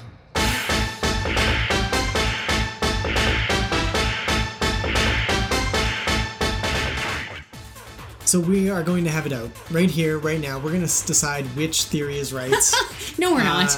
In perpetuity. We're just going to anger each other to the point where we end up filing for divorce at the end of this podcast. But we've been discussing this for 2 weeks now. We have some fundamental disagreements about it, and we wanted to share those disagreements with our adoring listeners. I wouldn't call them adoring. Especially after this. But we are of two minds about the ending, obviously, as you've probably figured out by listening. My view is that Cooper succeeded. His return was successful because he's brought Laura back and successfully defeated Judy. You take the mind that Cooper is a failed hero. Yes. And he's stuck in an eternal well of damnation. You wrote that. Those are your words, not mine. Well, but I accept them. They are. Yes. Yes. So please describe for me, Lindsay. I mean, we've talked about the loop theory and the kind of eternal recurrence almost of Cooper's being stuck in this attempt to save Laura over and over again. And I definitely do see that. But how do you address the issue that it's not Cooper we see at the end? Or at least it's not the naive, foolish, chipper, go happy Cooper who got stuck in the Black Lodge to start with 25 years ago. And that we see a more balanced Mr. C-esque thing in Odessa. Well, I think it's kind of self-explanatory that we have, you said it yourself, that there's a recombination of the split. The split happens. I do buy into that theory that John Thorne espoused however many years ago it was that he wrote his essay, Not Half the Man I Used to Be, I think is what it's called. That this was a literal split between good Cooper and bad Cooper. And that this is somehow a rejoining of Cooper's dark side and his good side that reasserts itself as Richard in the final part of part 18. Okay. So why do you think he's still so gung-ho to do what's quote-unquote right, and he wants to be the hero and he wants to save the girl, if he's tempered by this knowledge and this awareness of evil in the world? How does that work? I'm not sure that it's knowledge of it. I think it's just the possession of the recognition that there are two sides of him that have come together. I don't think any Cooper that we've seen up until this point was the whole Cooper. Yeah. I think the Cooper that we saw in season 1 and 2 is some kind of idealized version of himself repressing that negative side. I've said this for a long time, that's what leads him to fail in the lodge. And that lodge test causes him to literally split into two. And it's because he repressed his dark side. So it's not that in gaining back his dark side, I don't think he gains back any sort of special knowledge or anything. It's just a recognition that he can do great good and he can do great evil. He can help people understand their love of green tea lattes, and he can murder Daria in cold blood. Yeah. It's these two things that come together in one being. Okay.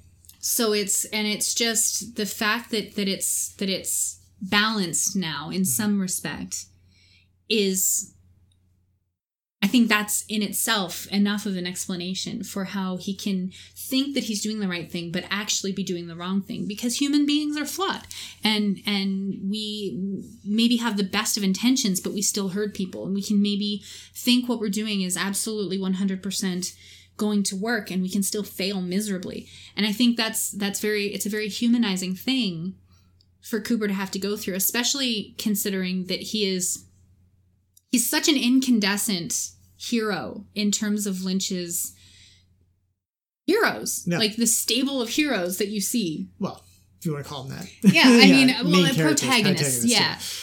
He's singular. He is, he's so different from anybody else that we've seen. And I really don't see that there's any explanation that would satisfy me for why Laura would have to be brought back home and have to be re-traumatized, unless Lynch was commenting on what's fundamentally still being misunderstood by Cooper. Because if we're looking at this as Cooper's Fire Walk with Me, which is a really simplistic way of looking at it, there's a realization that he hasn't come to yet, I think. And that's why in my article that I wrote for 25 Years Later, I called it the continuing education of Dale Cooper, because he's still learning what is required of him to succeed, I feel. And you can take a completely opposite view to that, Yeah, but I do. feel like I know you do. So, but I feel like any other explanation for bringing Laura back there and having her trauma be necessary for this evil to be brought down feels like it runs completely counter to the message of Fire Walk with Me, which I really do feel was completed. That David Lynch approached that as a completed idea. Mm-hmm. So bringing her back from that, there has to be a good reason for that. And I don't feel like any other explanation does it justice. One thing about that, in relation to Fire Walk with Me, I totally agree with you. The film that we got made it feel like Laura's story was complete. We've talked about that many times. Yeah. He did originally when he was writing that thing, and I know the script changed many times, but there was 2 other movies planned after that. Sure, yeah. And I don't think he was getting rid of Laura as a central character at any time soon. Maybe not. So I think the fact that ended the story of Laura's life, but she continued to exist 25 years later. She was in that in-between space. So I don't think that was the whole story of Laura. I think that was the story of Laura's abuse and her trauma and her torture. But that ended with Fire Walk with Me. She found her angels and she grew this light inside of her. Okay. And I think that, I agree that it's an easy way to just say, well, if you do anything else with Laura, especially if you make her go and face her worst demons, it's bringing up that trauma. But I feel like this is an expansion of Laura's character. Instead of just saying, well, she'd just be victimized. No, she's going to shoot the fucker in the head. Mm-hmm. Like, I really feel like that was an important scene that we got of Carrie Page, because, wherever this Laura had gone for the 25 years since Cooper pulled her away, she didn't have an easy life, but she did not fall back into just being a victim. And I feel like sending Laura in there and having her scream when she faces the trauma of her past doesn't just doom her to suffer the trauma.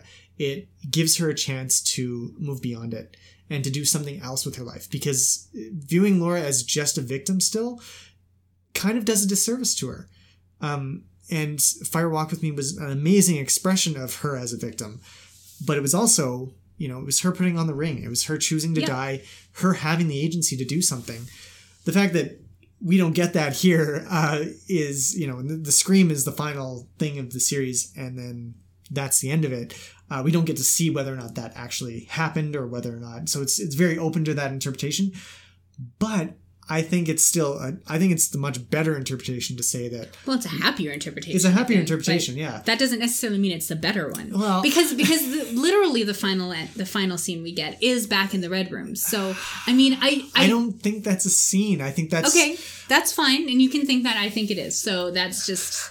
This is why we call this Bickering Peaks, because we're probably not going to agree. Well, yeah, no. We'll just have to agree to disagree on that. But that's where I'm coming from. It's just that I view it as a continuation of this theme of what they're going through. Yeah. To come back to this idea that she has agency in the return, in that final, I guess maybe it's 45 minutes or half an hour or whatever, from the time that Cooper shows up on her doorstep, that I don't get the sense that she has much of a choice, though. Cooper was going to bring her back there and was going to be relentless in getting her back to Twin Peaks.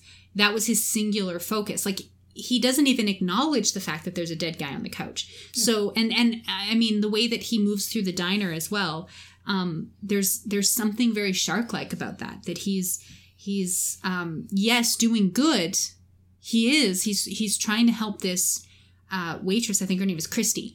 He's trying to help her get away from these, leering, mean abusive, cowboys, yeah. mean cowboys. But he goes about it in a very threatening way, and not at all in a way that is typical of someone who is purely good and purely has the best of intentions, because it's that combination of him and the bad side. I think he has pure intentions. He's just not. He's willing to do the dirty work that it takes to see them through. And that's what I'm saying. He has good intentions to bring Laura back, and he's willing to do the dirty work, which involves making her face these traumas that she has presumably moved beyond. Mm-hmm. So I feel like see, and this is why I like the Tibetan interpretation, because Laura has not moved beyond. She's stuck in this in-between thing of not being able to remember her past, but being stuck, basically living the same experiences over and over again throughout the rest of her life until she wakes up. But why is she there? She's there because Cooper tried to remove her from the source of her trauma in the past. So he caused that for her. I think he interrupted her. She's literally a girl interrupted in the process of reaching an enlightenment that she chose. She was interrupted. She was intercepted and diverted from that place that she would have maybe reached that enlightenment and gone beyond Bardo to get there.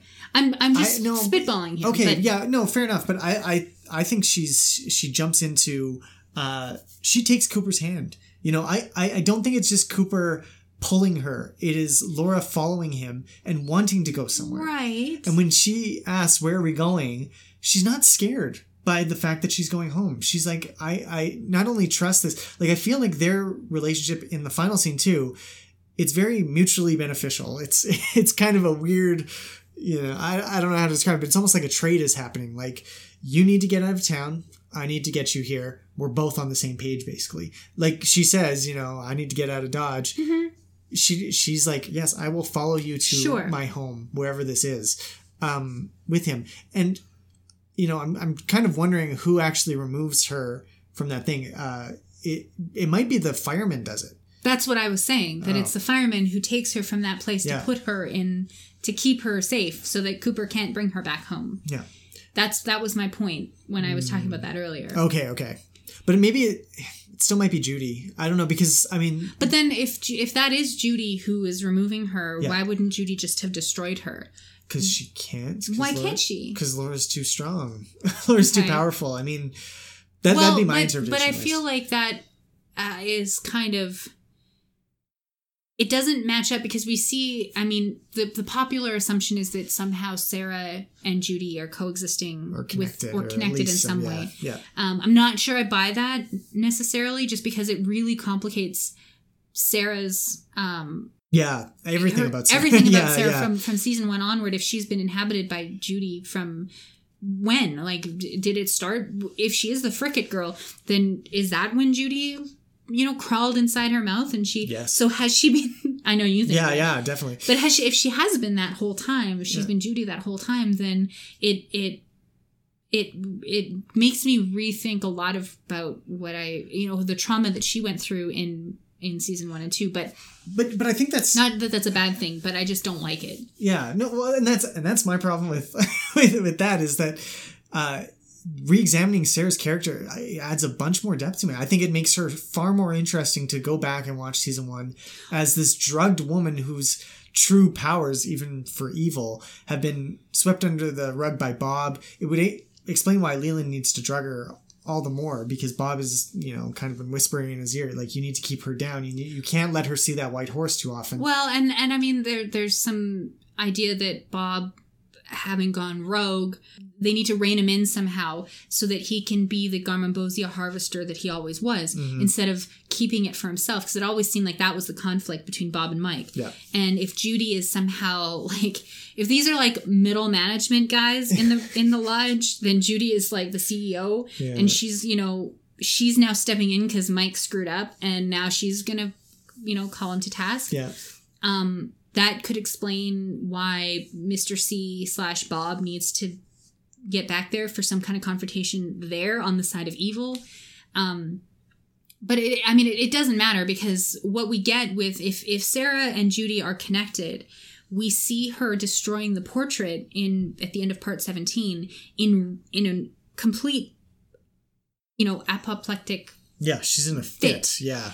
and she can't destroy it. She can destroy the glass, but she can't destroy the portrait. Yeah. And that scene loops over and over again, which suggests to me that that Judy, if Judy is Sarah, is not involved at all in the removal of Laura, that she's reacting to the fact that Laura has now been removed. Yeah. So that's what suggests to me that the fireman or the White Lodge has removed her from the timeline of events, which means that if the fireman has removed her, the fireman wouldn't tell Cooper to go find her again.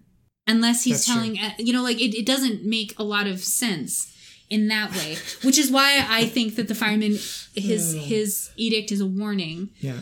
Jeffrey's, what he's saying is a warning that you're going down a path that A, is infinite and slippery, as Jeffrey says. Here are the guideposts, the giant / fireman says, and Cooper's not listening. So it just makes it messy. And I like the complicated nature of that, because having a hero who is entirely perfect and who can always succeed is not realistic. And I think taking Cooper down a notch to, really simplify it, it's bold. It's a bold move on Lynch and Frost's part to kind of sully their hero's reputation and his name and everything that goes along true. with it. And I mean, it definitely... You're just an optimist. You just want him to succeed all the time. Well, no, I don't know if succeeding is the right word. I don't know. I think the small snippet we get of Richard's character is encouraging to me, because I absolutely agree that Cooper's failing in the original series, and what made it work so well, was that he was not accepting the fire that he had to walk with, to put it simply. And so I really love the Richard character. That is probably one of my favorite scenes of all time, is in the diner. It really is great. It is so good, and it's just small nuances in Kyle MacLachlan's. Well, it's almost nothing from him. Like it's like blank. It's wonderful. It's exactly, but but So somehow subtle. it does connect all these characters. Like the way he puts his arm up on the tin is Mr. C, but also Cooper. Like Cooper would be calm and relaxed, and he'd just be like, "Well, what are you talking about?" But it has that sinister undertone. Yeah, and so it is really, really compelling to watch, and it's really, really amazing to me to think that this is the Cooper that we kind of always needed. Mm-hmm. This is the Cooper. If anybody is going to succeed at killing two birds with one stone, it's this Cooper. So I feel like if this Cooper fails, then it is just, everything is a complete failure. And that does get to me a little bit, because that also means that Laura's failing in some way as well. Like I think that's my biggest problem, is how do you interpret the ending of Laura's scream and the lights going out in your perfect interpretation? Is it just that she's being re-traumatized and the lights going out are like the lights of her innocence refading kind of thing, and then we start it over again? Or Aiden, I don't know. Fatality. I honestly then I'm going to declare victory and no, walk away you can't here. Declare victory. No, you're on the ropes, honey. Sarah, I'm sorry, because I mean it's the last shot. It's the most important part of the ending. I mean, except for your view of the credits, so if I may, by all means, punch back a little bit. If it's not the end, and if we are being treated to some kind of loop, then the lights going out could just be this universe winking out of existence, and the loop restarting Everyone's again, getting sent back, back to starting positions, and that's probably the closest explanation that I'd be satisfied with. It's still, I mean, I'm not going to say that it's satisfying by any stretch of the imagination. It satisfies my need for a certain level of complexity, and it doesn't tie everything up neatly in a bow. It leaves open the possibility that we could have more Twin Peaks, even if that exists only in my imagination or fan fiction or some kind of, fan work a graphic novel, or you know, Mark Frost's book might be. Well, yeah, add more. But I'm really interested in seeing how he approaches like what comes out of that book that supports any of these theories, if anything, or are we gonna have 15 new ones? Well, it's probably not going to be anything. To be honest, I put out our Bix Riddick Predicts this week, and it was yes, you know, what could possibly be the central mystery of the final dossier. And I'm betting anything it'll be like, you know, an exploration of, does Chip have a phone now? What's going on with Jade? And where's Michael Bisping? Honestly, yeah. Those are the key questions that were raised by the series. Well, I mean, it'll just be like, you know, I don't think it'll illuminate anything to any great degree. I hope it doesn't. I hope it just asks more questions, because that's where I'm deriving the most pleasure. You know, I agree, but if I was Mark Frost, I would say this is because if I'm done with the series, I'm saying, you know what? We've been doing this for 30 years. I'm done with this. Tap out. Here's how I want to interpret the ending. Give some strong hints of maybe. Here's how I would interpret everything. And then be able to walk away and say, you know what, David, you leave it open the way you want. I needed a little bit more closure for me and my interpretation of things. And the fans are going to take whatever they want. Most people who watch the series probably aren't going to buy the book. They're not going to read the book. So the vast majority of people who are just talking online and thinking about the series can continue, but if it was me, I would want to offer that closure. But yeah, and it's possible that that's what we'll get, but it still leaves open this idea of whether or not Cooper succeeded or failed. And I don't think you and I are going to come to any sort of conclusion, but I think that's what's beautiful about the series, is that this is a debate that other people are having, and it's a worthwhile one, because it brings up this idea of you know, a Lynch quote that has been brought up a lot, that what you know is valid, and what you think and what you experience is valid. I'm paraphrasing here, obviously, but it's all equally possible. And I think that's the beauty of the end of The Return, is that it leaves open this possibility. If you haven't had a chance to listen to Time for Cakes and Ale, their podcast for the finale, Bex gives a really great like final half hour of their 5-hour podcast episode, and the final half hour is tremendous for that. In the same vein, she talks about the fact that if there are 1 million people watching the show, there are going to be 1 million different interpretations and 1 million different Twin Peaks that exist for them, and that's kind of beautiful. Yeah, it is. I love it. Yeah. And then that's what great art does. It leaves it open to interpretation. So absolutely. Well done. So we had a couple more kind of questions, more large scale stuff about the series overall, and you know how it connects to other things. So we'll just jump into these and we'll just get our thoughts out here, and we'd love to hear your guys' thoughts as well on these ones, because these are kind of the bigger questions about how did the series work. And how does it connect to all the other things that we've seen and loved along the way? So our first one is, how does The Return fit in with Fire Walk With Me and the original series? And I think we kind of meant that like thematically and in terms of structure, and did it provide kind of a closure? And it's kind of also answering the question about from the very start of this, which is how well are these going to be connected to just plot-wise and stuff like that? Right. And obviously... how did you feel it did plot-wise? Like, just like picking up where season 2, episode 21 or whatever, 28 or whatever it was. 22. 22. Yeah. Wherever that one left off, how did it pick up 25 years later? Do you felt like it did a good job of that? It's I don't think that was ever going to be its point. Yeah. The point of this, right? Like exactly. It was going to be, this is 25 years later, and It really does come down to this. The story was always about trauma, the trauma of this abuse that happened, and then how the town reacted to it. The fact that The Return took such a wide angle view on, like, simply the fact that most of it took place in other locales other than Twin Peaks was, I mean, this was never going to be a return to the Twin Peaks that we thought about. Yes. So story-wise, it doesn't matter how it ties in with the original series. I think the original series and The Return are kind of two separate entities. Yeah.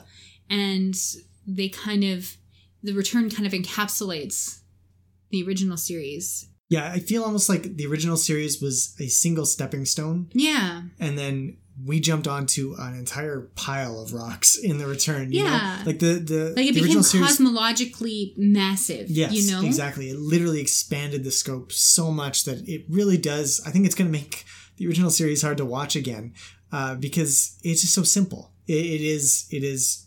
I mean, think about how crazy that sounds, that this show that redefined television in the 90s is now just going to be like, oh, well, it's just kind of like a police procedural with, you know, some supernatural soap opera elements and and supernatural stuff yeah. thrown on top, except for maybe the last episode. Whereas, but I think it's interesting there because Fire Walk With Me is kind of like this middle ground, much more than I think we gave it credit for. Well, we always knew that it was going to be very important. Lynch told us that. Yeah. And then the fact that we literally have footage from Fire Walk With Me in the final episode is tremendous. That it's just underscoring how important it was.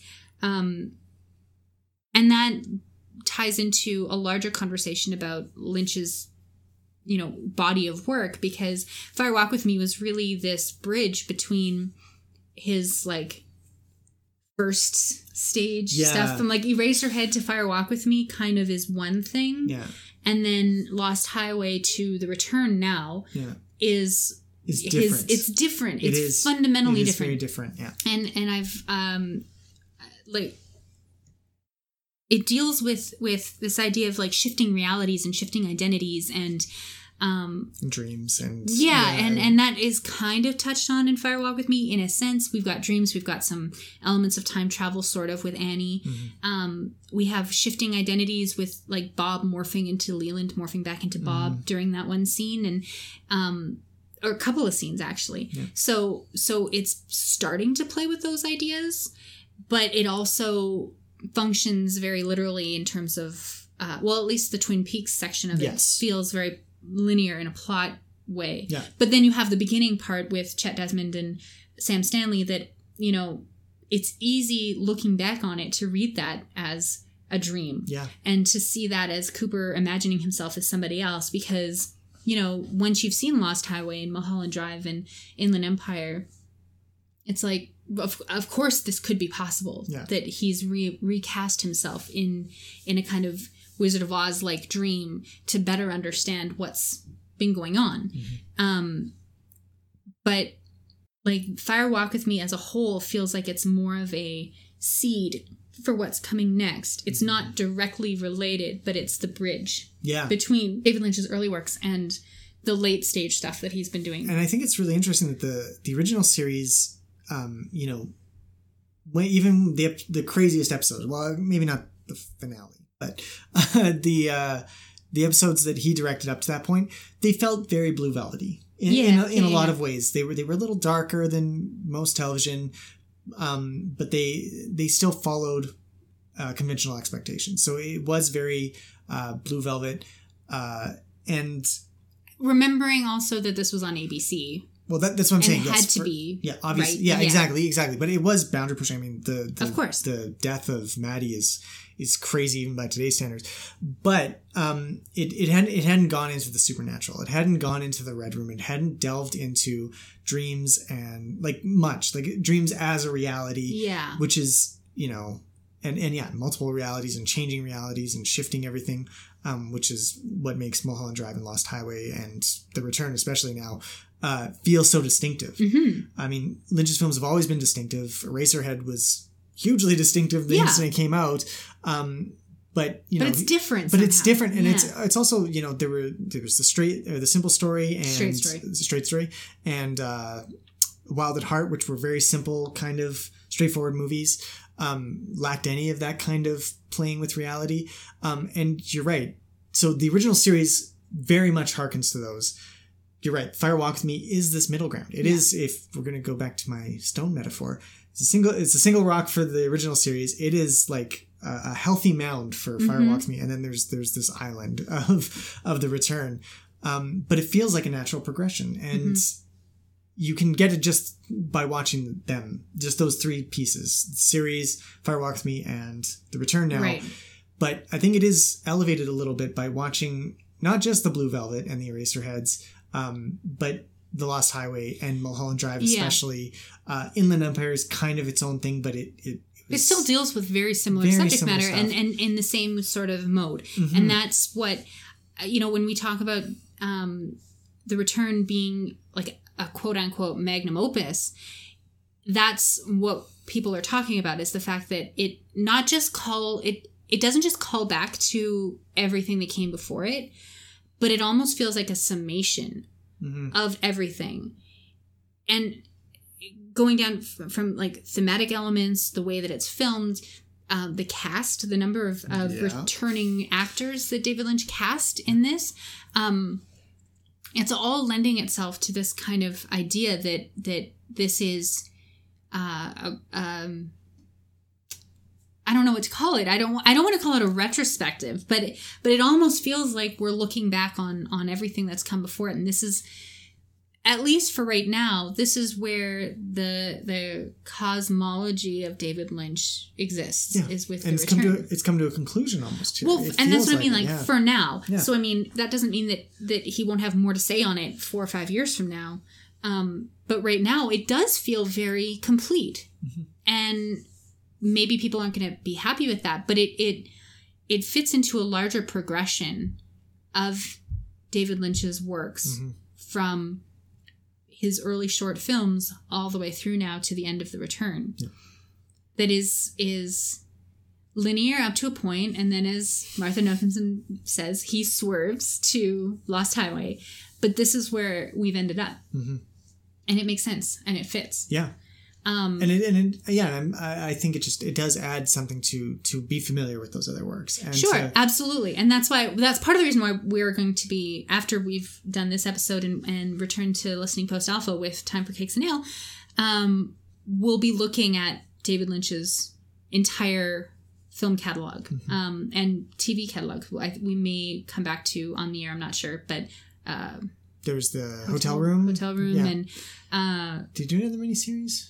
Well, he did the Rabbits web series and stuff, which we might watch. I mean, these are things that I think will lend themselves to closer inspection and might shed some light on some of the things that we've seen in The Return. That I think our goal will be to turn some of you Twin Peaks fans into David Lynch fans by the end of this. But that's kind of our mission statement, I think, going forward. But yeah, it's definitely. It fits somehow. It feels very fitting. And I think that's why I'm so satisfied with where we're at right now. Yeah. Just because when you look at it as a whole and not just as a continuation of Twin Peaks, because I don't think that's what it is. I don't think this was ever meant to function as a continuation of the Twin Peaks stories. No. And people who are focusing very, very hard on the plot and making it make sense and who want tie-ups to, Norma and Ed and Shelley and Bobby and all of these things. And I want them too, but that was never going to happen. Yeah. And it doesn't feel like it's really necessary anymore because, and I mean, we can talk about that now that I think that's kind of what the point of this was, is that, we leave some of these things open so people can imagine them ending however they want, but it does have a finality to it, and it does have an internal kind of cohesion or coherence that fits with everything that's come before it. Yeah. Another thing that we talked about before it launched was, once Lynch kind of described it as an 18-hour film, we were like, okay, this is different. Let's see how this goes. So I thought it worked quite well. I thought it was a very, interesting approach. It felt much more episodic than I think I expected. The Roadhouse scenes as closers, the fact that a part 8 was a distinct part. He still approached it as distinct chunks of storytelling. Each part still feels pretty separate and distinct, and there's obviously. Storylines are crossing over across multiple things, and everything is very kind of slow paced overall, which definitely contributes to it feeling like a film.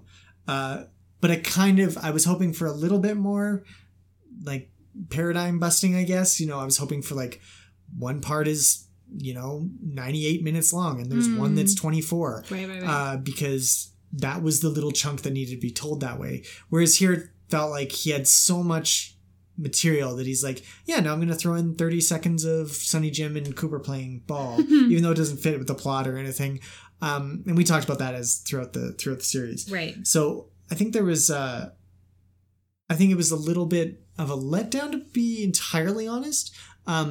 I feel like this show did many things to change the way I understand television. Or what it's capable of. Or yeah, what television can do. But it still did not feel like an 18-hour film so much as it felt like the next phase of television.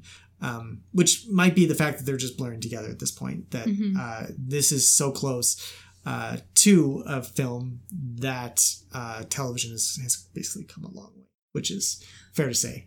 It could be that when talking about this as an 18-hour film, it means more film-like in the way it was conceived and executed, as opposed to how it was presented, because it is being presented in the medium of television, which necessitates a certain structure that it's just how it is. It's how television has always been. It's presented in half-hour or hour-long chunks every week, and that's just how it works. Exactly, and there's different directors usually. Right. There's different approaches to it. Yeah, exactly. Whereas this was a cohesive thing the way a film is. So I guess that way it does definitely make sense. So if you look at it that way, it was never meant, I mean, I don't think anybody would say that it was meant to be binged. That's why it wasn't released all at once. As much as we did when we watched that Sunday before, we watched part 1. Well, we didn't watch it all at once, but that whole weekend we spent part 1 to part 16 we watched right before part 17 and 18. And I preferred it that way, to be honest. I thought it added But didn't it feel more when you watched it, and you remarked on this, that some of the scenes, it wasn't that time, but when we rewatched parts 9 through 13 after we got back from Paris, you remarked on the fact that Mr. C disappears for, at the time, it was like 3 weeks we didn't see Mr. C on screen. And then, like but if you only have to wait 3 hours for him to appear, it felt like a natural break from him. More, you're just like, oh yeah, well now he's here. So watching it as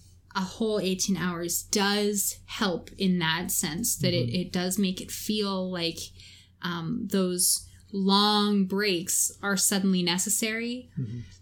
Whereas before they felt almost too long and drawn out in a way that was distracting. Yeah, and when you were watching it 1 hour a week, it was very much like, I want to get to the plot line that I'm interested in. Whereas when you're binging it, you're actually like, okay, now let's go here. Oh, because you know that your plot line is coming back. Yeah. Till hour 17, unfortunately. But you know that you are going to come back to Mr. C wherever he is. And you're going to follow Chantel and Hutch somewhere. It helps to know where you've been. Like, to rewatch it as a binge watch is different than watching it the first time as a binge watch, which is how we watched. No, we couldn't do that this time, but we did it with the original Twin Peaks. And in some ways, I feel like that was detrimental because we didn't have to wait week to week. We never would have finished season 2 if we didn't binge watch it. If we had been watching it in 1990, we probably would have. No, we would have given up and be like, this is crap. Yeah. That's what I'm saying. Yeah. Well, maybe not us. We might have enjoyed it. You would have kept going. I would have been like, oh, you're still watching that? Oh, ye of little faith. I know. But yeah, I mean, it changes the way that you look at the show, and it affects the way you interpret it, and it affects the way you feel about it. And if experiencing the return is as important as understanding it, then the experience we had is exactly the experience we were supposed to have. It was crafted in that way for us to experience it as a long film, 1 week at a time. Yeah. And so I'm very grateful that we had that opportunity to watch it week to week. I think that making us sit in it for a week and making us consider it in that way was necessary. Even though it was filmed as a movie, that's why they presented it as a TV show. Yeah. Do you know what I mean? Like, totally. And I think that was one of the most amazing parts, was the whole experience of guessing what's coming and theorizing and analyzing and all that stuff. I mean, I wrote an essay for 25 Years Later after part 8, when there was that 2-week interregnum. And I was just talking about how revolutionary this show is for television, especially after part 8. It was easy to say that, right? And now I think back and I'm like, well, a lot of those comments are kind of silly or foolish or whatever because you didn't have the full picture. But it was a great experience to do that analysis every week, Of course. and to think about it and to debate the points and stuff. Yeah. And that was really, really cool. I really am interested in, like, I have a couple friends who and work colleagues, Simon, who was on our Fire Walk With Me episode. He has not yet watched The Return, but he said he would. So I'm going to press him to binge it and let us know if... Don't experiment on the poor guy again. I already did, yes. I've experimented on it many times, and this will continue. I'm wondering what he'll think if he watches it over a long weekend. Well, I wonder if like the compulsion will be there for him, having not seen it, to watch it one after the other. Are you going to be desperate for the next part the way that we were, knowing that we'd have to wait a week? And I think the finale, the ending is really going to be the most changed experience, I think, because the last time we binged it, we didn't know how it ended. Yeah. I think binging it as aware of the ending, or more importantly, binging it without being aware of what's coming in the ending, Right. Having it just roll over you after you've just invested these 18 hours of your precious weekend on this, and then having it do that to you, will it have the same effect as what it had to us when we were waiting over whatever 13 weeks or whatever days, to get to that same point, or will it feel different? So I don't know, and that's a good question. It's something that I mean, the scholarship is experiment. I guess, but it's why this is the work is only just beginning now, that we aren't done with analyzing this and looking at it from different points of view and considering it and theorizing about it, not just on terms of what happened, but what does it mean.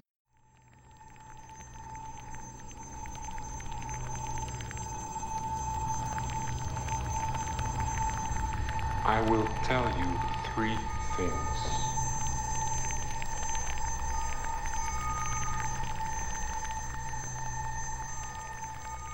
So we've asked John 3 questions. He has given us 3 answers. This is our last week with John as our resident guru. We really have to give a big shout out to this guy because not only was he the first person to admit that he listened to us regularly, which kind of makes him certifiable. All of you people, you crazy people who listens to us every week. He was our first champion and our first big fan. Long before we even had our Bickering Peaks Twitter, he was contacting us individually on our personal accounts. He does a column every week for 25 years later. He's a machine. But on top of all of that, he was very willing, and he approached us about doing this segment because he loves Twin Peaks so much, and he brought so much to this discussion, not just for us but also for Sparkwood and 21. So he's gone above and beyond. He's like a silent partner, literally, because you haven't heard him speak on our podcast since way back in the Diane Keaton episode, which he helped us recap back in season 2. He's been a silent partner all along. Bickering Peaks would not be what it is today without John Bernardi's help. So we really need to dedicate this final episode to him. For the last time, he's given us his 3 answers. And these are the questions we asked him. Yes. First question, is Judy in Sarah? His answer? No, that seems too simple for an ultimate power to be inside someone. Maybe some place, like Allie, who's one of our coworkers at 25 Years Later. As she says, the Palmer House could be Judy. Mm-hmm. The Entertainment Weekly guys are leaning toward the Palmer House being the real-world Black Lodge rather than just a Vortex house, and I can't say that I blame them. And I do really like that idea, that Judy is not a thing or person, but manifests itself in a place. Yeah, no, and I really liked... I really appreciate the visual of Judy spewing out the eggs, one of which happens to be the frigate that goes into Sarah. I don't think it's Judy itself. I think the household and Sarah are both part of that conduit, maybe, or maybe what we call the Black Lodge is just Judy's resting place, and that's how you have to find the path to it. So I really like that too. Yeah, totally agree. Second question. How do we explain away the paradox of Cooper going back in time to remove the reason why he came to Twin Peaks in the first place? The grandfather paradox. And John's response is very brief, and I love it. Cooper values those around him highly and himself much less than that. So he's willing to wipe himself out of existence in order to go and save Laura, which, yeah. That comes up in the David Auerbach's piece as well, that this is all part of some grand sacrifice that Cooper makes, which John, as an avowed Cooper...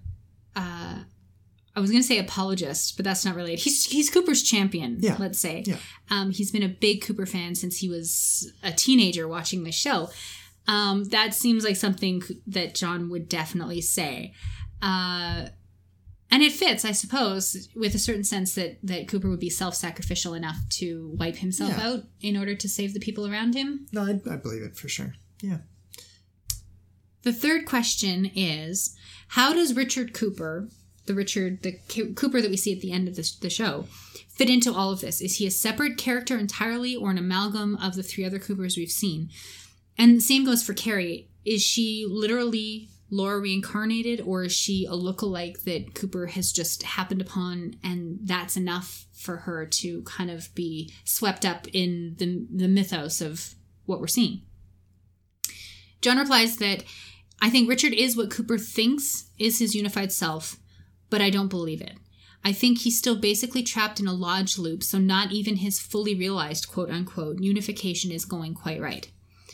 I think Carrie's the same deal. Laura trying on what it would be like to have someone else's life, like, say, Shelley's this time, meaning that she's in an abusive relationship, so she's, trying on these different personalities. I think we touched on this a little bit in our conversation already. Yeah. That, we both, I think, agree that the Richard that we see at the end is kind of that unified person. I think, that's how you're kind of guided to view that. But there's different possibilities. I don't mind the idea that this is just the Cooper in whatever format, or Richard, after 25 years in the Black Lodge. He's just a more jaded version of his older self. He still has a goodness in him, but he's not happy-go-lucky anymore. Right. Which I think that's fine. Yeah, it's the kind of guy that you expected to wake up in the hospital in Part 16. Yeah, yeah. It fits with that kind of mentality, and especially if he has been reunified with... If there was a split in episode 29 of the original series that led to 25 years in the Lodge, and getting out means that he's unified... in addition to having spent 25 years and losing 25 years of his life, that, Richard Cooper at the end would be a perfectly acceptable version of the guy that we would expect to find at the end of that journey. Yeah. So to shake things up a little bit, we had John ask us a question, and it was a fantastic question. Yes. So just to bring it back home, John's a rock star. He's given us something amazing to think about. And that is... how is the return a story, and how is it not a story? And he wanted to ask us this because as storytellers, as novelists and writers, we deal with this all the time. This has been the bent, the thrust of our entire conversation is how this fits into traditional storytelling and literary endeavors and how it works within these constraints, or doesn't. And it's a great question. It's a great question, because I almost want to say that it's not a story. And I think that fits in with what I said earlier about how this is not a continuation of the original Twin Peaks, but feels separate somehow. It's almost like this is, like you mentioned that you felt that these parts still felt very quote unquote episodic, which maybe isn't the right term for it, but I almost view them in retrospect as being like vignettes, like allegorical little snippets of allegory or metaphor that exist to comment on larger themes that are present throughout. So, for example, you have everything that happened with Shelley and Becky. Yeah. Is an allegory or a metaphor for being stuck in a rut and repeating the sins of your parents. Yeah. Whereas Bobby's story is a metaphor or an allegory for kind of the same thing. He's kind of doing what his father did, but living up to the expectations as well. Yeah. In a positive way. A deceased father, right? Yeah, there's And all they're all- the stuff about violence against women is, Yeah, drug Richard. use, Yeah, exactly. with violence in general, with Mm-hmm. gun use and references to war. And it feels like all of these are separate. You know, that episode where we had absent fathers who are absent by choice and absent by not their choice. Yeah. That all felt very, encapsulated and allegorical in that sense, that Yeah. it's commenting on something larger. Yeah. So in that sense, that's what I kind of meant when I was talking about how this is not a continuation of the story of Twin Peaks. This goes beyond that. Yeah. And why it feels kind of like a summation of everything that came before it. Yeah, and I think it's aided a lot by all the surreal aspects that we questioned and we took notice of, and we said, how are they going to resolve this? And the fact that they didn't is very indicative of something, I feel. This was not a series that was grounded in a reality that we could identify. Right. We never knew the year. We never knew even the dates, mostly. We never got any of those groundings that narratively you provide to your audience, just as part of the business. You say he's in this room and then he goes to this room and then this happens. We were not provided any of that. No. It was literally, it was scene by scene, episode or part by part, emotional journeys. And I think that is what's really, really amazing about this, is that it was not like you were saying, it was not a narrative so much as it was a sequence of events that pulled our hearts in various ways. Yes. And that's an amazing thing about David Lynch, especially, that he could do the straight story. Yeah. Which is, that's one I haven't actually seen, but it sounds like it's just a straightforward. It's a straight story. It's supposed to be a heartwarming story about this guy going to visit his brother. And like Lynch can do that, and then he can do Inland Empire. Yeah. So he can pull you into a haunting surrealism maze of, no idea what's going on. And he can also tell this really direct story that can make you feel happy or sad or however, right? Right. And The Return had it all. It had the kid and his mom running and playing and being happy, and then the Richard running them over and evoking that emotion. It had everything that happened with Dougie being kind of a very straight story. They progressed linearly, as linearly as you could expect from The Return. Exactly. From point to point to point. And it had all these happy endings, and it had all this good stuff happen. Yes. And on the flip side of that, you could have the everything Audreys. that happened. Yes, exactly. The with Audrey, or the non-resolution of Becky, Stephen, and Gersten's story. So there's, or Red, for example, who just shows up and then disappears. Like, that was meant to comment on a larger idea that was present in a smaller form in the body of an 18-hour piece of work. Yeah. And that is, as writers, it's not something that we've ever been ambitious enough to try. Yeah. But it feels like something, like Aiden said at the end, I think this might have been part of why you were depressed. You're like, I'll never write anything like this. Yeah. But I think that's part of the point, is that you're supposed to it's supposed to spur that creativity and that need for, not to top it, but to reach it, to go to these places. It's giving you permission. It's opening those doors. And I think it's a feat that's really only achievable in film, I feel like. Maybe. And Lynch is probably one of the best directors around to do that, because he has that range of being funny in dark, weird ways. Yeah. Being horrific. Yeah, being horrific. Heartwarming. Yeah, exactly. Like each, there are really great directors out there, working in popular cinema even, but they don't have that range. They Tarantino can do grotesque and funny side by side. But would you want him to direct a romantic comedy? Well, maybe you would. I don't know. But that's kind of what Pulp Fiction kind of, had elements of that. But you look at someone like Darren Aronofsky or Adam McGoyan or the Coen brothers, or the Andersons, Paul Thomas and Wes. They have their distinct feels, but they don't have quite as much breadth as a Lynch does. Yeah. Really. I mean, he manages to work in horror elements on top of his funny elements, on top of his dramatic elements. All in one part. All in one sequence. Yeah. And so that's... it's amazing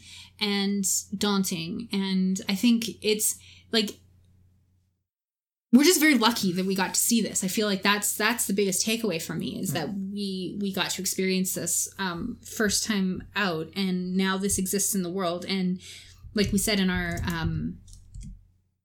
hot take episode, that this is going to change the way people go forward with art, with cinema. And you're probably right that it really does speak to filmmakers specifically. But even for storytellers like us who work in literary and text, like literal text on the page, it still gives you permission to do things differently and to explore things differently. And literature has always kind of done this in certain ways. But especially with allegory and fables and stuff like that being used, I mean, the Bible is arguably the first one of these sweeping allegorical texts. Unless you're a literal, go with a literal interpretation of the Bible. But but it has individual stories there too that can be read allegorically, or it can be viewed as just a straight story. But they all speak to some larger point that is being made, and it's not as the plot itself going from action to dialogue to scene to whatever. That's not the important thing. It's what larger picture is painted with that, and I think that's how The Return is not a traditional story anyway. It's a different kind of story, and then how it is a story. Is it a story? I mean, I think it is a story. Well, that's the thing that kind of amazed us, was that after getting to the finale, parts 1 to 16 did have a pretty recognizable story. We were like, we're watching Cooper go back home. Yeah. And we got it. Yeah. Episode 17, he showed up and Freddy punched out Bob, and that was that. That was the end of that story. So it definitely felt like it. I mean, the fact that the finale and that last part really threw a wrench into that simplistic understanding of it goes a lot to forcing John to ask this question in the first place. I feel like if we got the ending we kind of wanted after halfway point, which is like 17, happy at the double R, everybody. Let's go find Audrey wherever she is and solve all those things, and then we can go for pie. We wouldn't be asking this question about it not being a story. Even though it has all those elements of playing with us every step along the way. Yes. We would just be like, that was part of the whole story. But the ending has just changed all of that. It hasn't undercut it. It's just added something to it that makes you look back. Yeah. And that's part of the loop. You get to the end and you have to look back at the beginning because it's all there. You can't. Yeah, unfortunately, it's not a loop. But, I know you really have your heart set on that one. Unfortunately, it's not true. But we can jabber on about this because it's a great question, John. And we'd love to hear your guys' interpretations too. How is The Return a story and how is it not a story? Definitely send us your thoughts. We also had some questions we wanted to ask each other. Aiden, why don't you ask your question? Mine is about the success of the series. Was The Return successful? And I'll leave it to you to answer, but I kind of mean in all the ways. Was it an artistic success? Was it a financial success? Was it a rating success? Yeah, ratings. Well, financial, same thing. But was it a success in terms of what we wanted out of the series? So how did you feel? I think absolutely it was an artistic success, even with the things that maybe others would call failings. I still see it as a tremendous success artistically. Financially or from a rating standpoint, I think Showtime's interest in pursuing more Twin Peaks is indicative of its. Yes, it speaks for itself. It's a success in another way, ratings-wise, and we talked about this. You talked about it in your article for 25 Years Later as well, that it's forcing us and forcing the industry to look at something other than Nielsen ratings when it comes to saying whether something is a success or not. Because the Nielsen ratings for the show taken on their own show it as not being a success. Right. Because there were a very small fraction of people who watched it in total, watched it on traditional cable via Showtime, the channel on their TVs. Most people gathered this from Showtime Online or from various streaming sites around the world. And that in itself it's a market that hasn't really been codified in a way. Like you can't, Netflix has their numbers that they derive in their way, and Showtime Online has their way. And well, yeah, Netflix and Hulu, all those ones, they don't declare anything. Exactly. They don't declare what the numbers actually are. They just say it's a success or it's not, and we take them at their word. Yeah. And maybe that will change. Maybe we'll start getting numbers for that. But I think the fact that like Showtime was very open with this, that they said, yes, the Nielsen ratings say that only so many 100,000 people watched it. And yeah, traditionally that would be viewed as a failure. Yeah. Considering the other shows that they have that bring in huge numbers, or shows bigger numbers than this, but or compared to, you know, the most watched television show right now, which is Game of Thrones, is it not? No, it's Walking Dead. Oh, but Walking Game of Dead, Thrones is a close second. Game of Thrones as well, yeah. So, I mean, these are huge shows that bring in millions of viewers. Mm-hmm. From a traditional standpoint. Box, yeah. Yeah. But it's this idea of streaming entertainment and streaming content that is now, that's where people are headed. Yeah, and that's where they're making their money, which is really, because, I mean, let's face it, Netflix, they have so many shows. They are making literally dozens of shows at any given time. Yeah. More than any cable network provider Yeah. is doing, let alone a traditional TV network. I mean, they're literally putting out more shows than networks that have to fill hours of primetime every single weekday. Netflix is doing more than that. So they're obviously making enough money off of these shows in order to continue producing them. And to justify continuing producing. Exactly. So, I mean, Showtime, the fact that, yes, they're pursuing season 4, or at least they're open to it, and if Lynch and Frost are, I should say, that's an indication that, yes, this made the money. And they expect it to continue making the money. The other thing for Showtime success, I think, is that this is like a Halo show. Even if not many people watch it right now, if it goes and cleans up at the Emmys, they're going to be able to say, look, we beat out AMC and HBO and everything else. We beat out HBO on the Game of Thrones finale season. Yeah. Well, actually, that's been delayed, so they won't be able to do that. But, you know, if they can beat out, the biggest shows in the world right now and say, we've done this, which I think it has every chance of, because I've watched some of the other premiere TV this year and nothing's close. It. I mean, and none of the critics, I mean, this was almost universally praised. People went in with pretty low expectations, I think, from a critical standpoint, because it's a reboot and it was Twin Peaks and it's weird and whatever. But everybody talks about how this was the show to watch this year. Yeah. And I mean, there were a lot of critics who were like, no, I hate it because it's slow and it's boring and I don't know what's going on and everything. But those were few and far between, and they're generally not the premier prestige critics that I'm talking about like the Todd VanDerWerfs and the your AV clubs, your vultures, the people who do this professionally and look at a lot of television and analyze it for a living. Yeah, exactly. This is and it came away with universal acclaim, and that's huge. And yeah, as a Halo show, it would absolutely, even if it doesn't lead to anything more, this opens the door. It's like now Showtime can say, look what you can do. It may attract bigger name directors and auteurs to their network, because Showtime is now showing itself to be open to this. And then they will get a show like Game of Thrones that will draw in more people. If they can woo a big name director of the caliber of David Lynch to produce something this artistically complex and have it be a huge success, then that makes it a success on another level, right?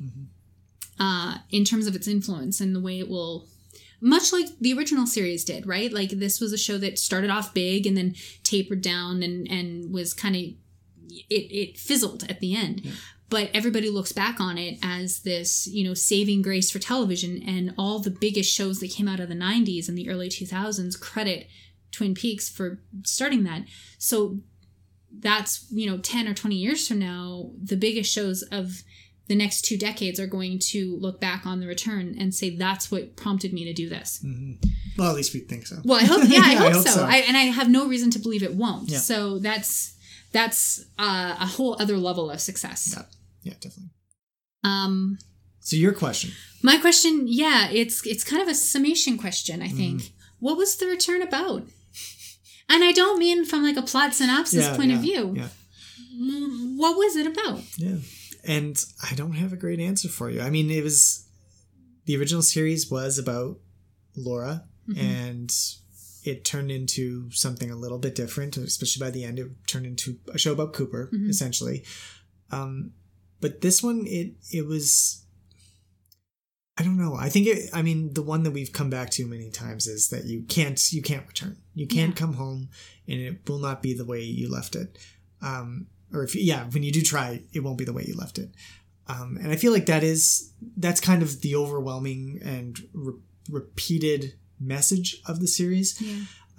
But I feel like it was also about coming to that realization of your two halves. I feel like Cooper's journey to coming back to Twin Peaks was not over until that fade happened when him and Gordon Cole call for each other's names, and we see Cooper again kind of in this final Richard light. I feel like that was always going to be there, and it delivered on that aspect. But then there's all those other things about it. It's about modern day America. It had all these issues that it raised about, violence against women, violence generally, drugs, and repeated cycles, and all these things that we've talked about throughout the last 20 episodes we've been talking about this. It was about all of those things too. So I don't have a great response for you, and I'm sorry. How would you? Can you summarize it much better than I just failed to? I think you're much too hard on yourself. I think it's definitely, from a thematic point of view, you're right. That's what it was about.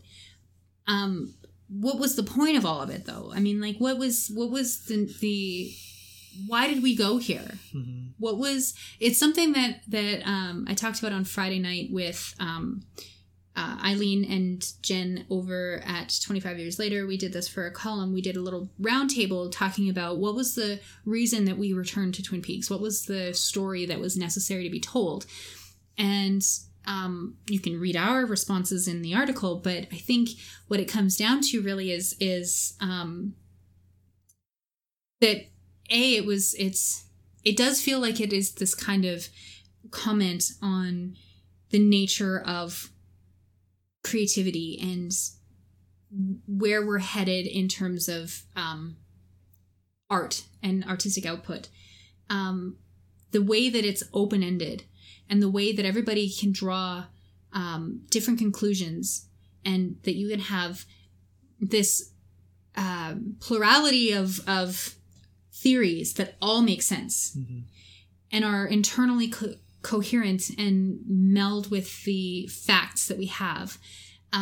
There's a subjectivity to it that is really impressive. And the fact that neither Lynch or Frost will comment on what it means yet. I mean, we don't know what Mark Frost will say in the final dossier, but the fact that they're being so tight-lipped about it and they won't put their views on it feels like this is an extension of the death of the author, which is that old concept in literature that once the work is written, the author doesn't exist anymore. It becomes up to the reader to read into it and bring all of their experiences to bear, and that's how they understand it. More than that, it's just giving us the permission to exist in this world for as long as we need to, as long as we want to, with the recognition that it is a dream and it is manufactured, and we will need to leave it, and that's okay. We can come back to it as much as we want, and there's space here for us to weave our own stories. And I'm very interested to see what the next few years bring for the community, because I'm fully expecting there to be artwork and fan fiction and fan theories and lots of think pieces and theorizing that goes along with all of this. And I think that's such a beautiful thing. And it's warranted. It's necessary. It's what keeps us alive. It's what we said at the beginning, that this is what we needed.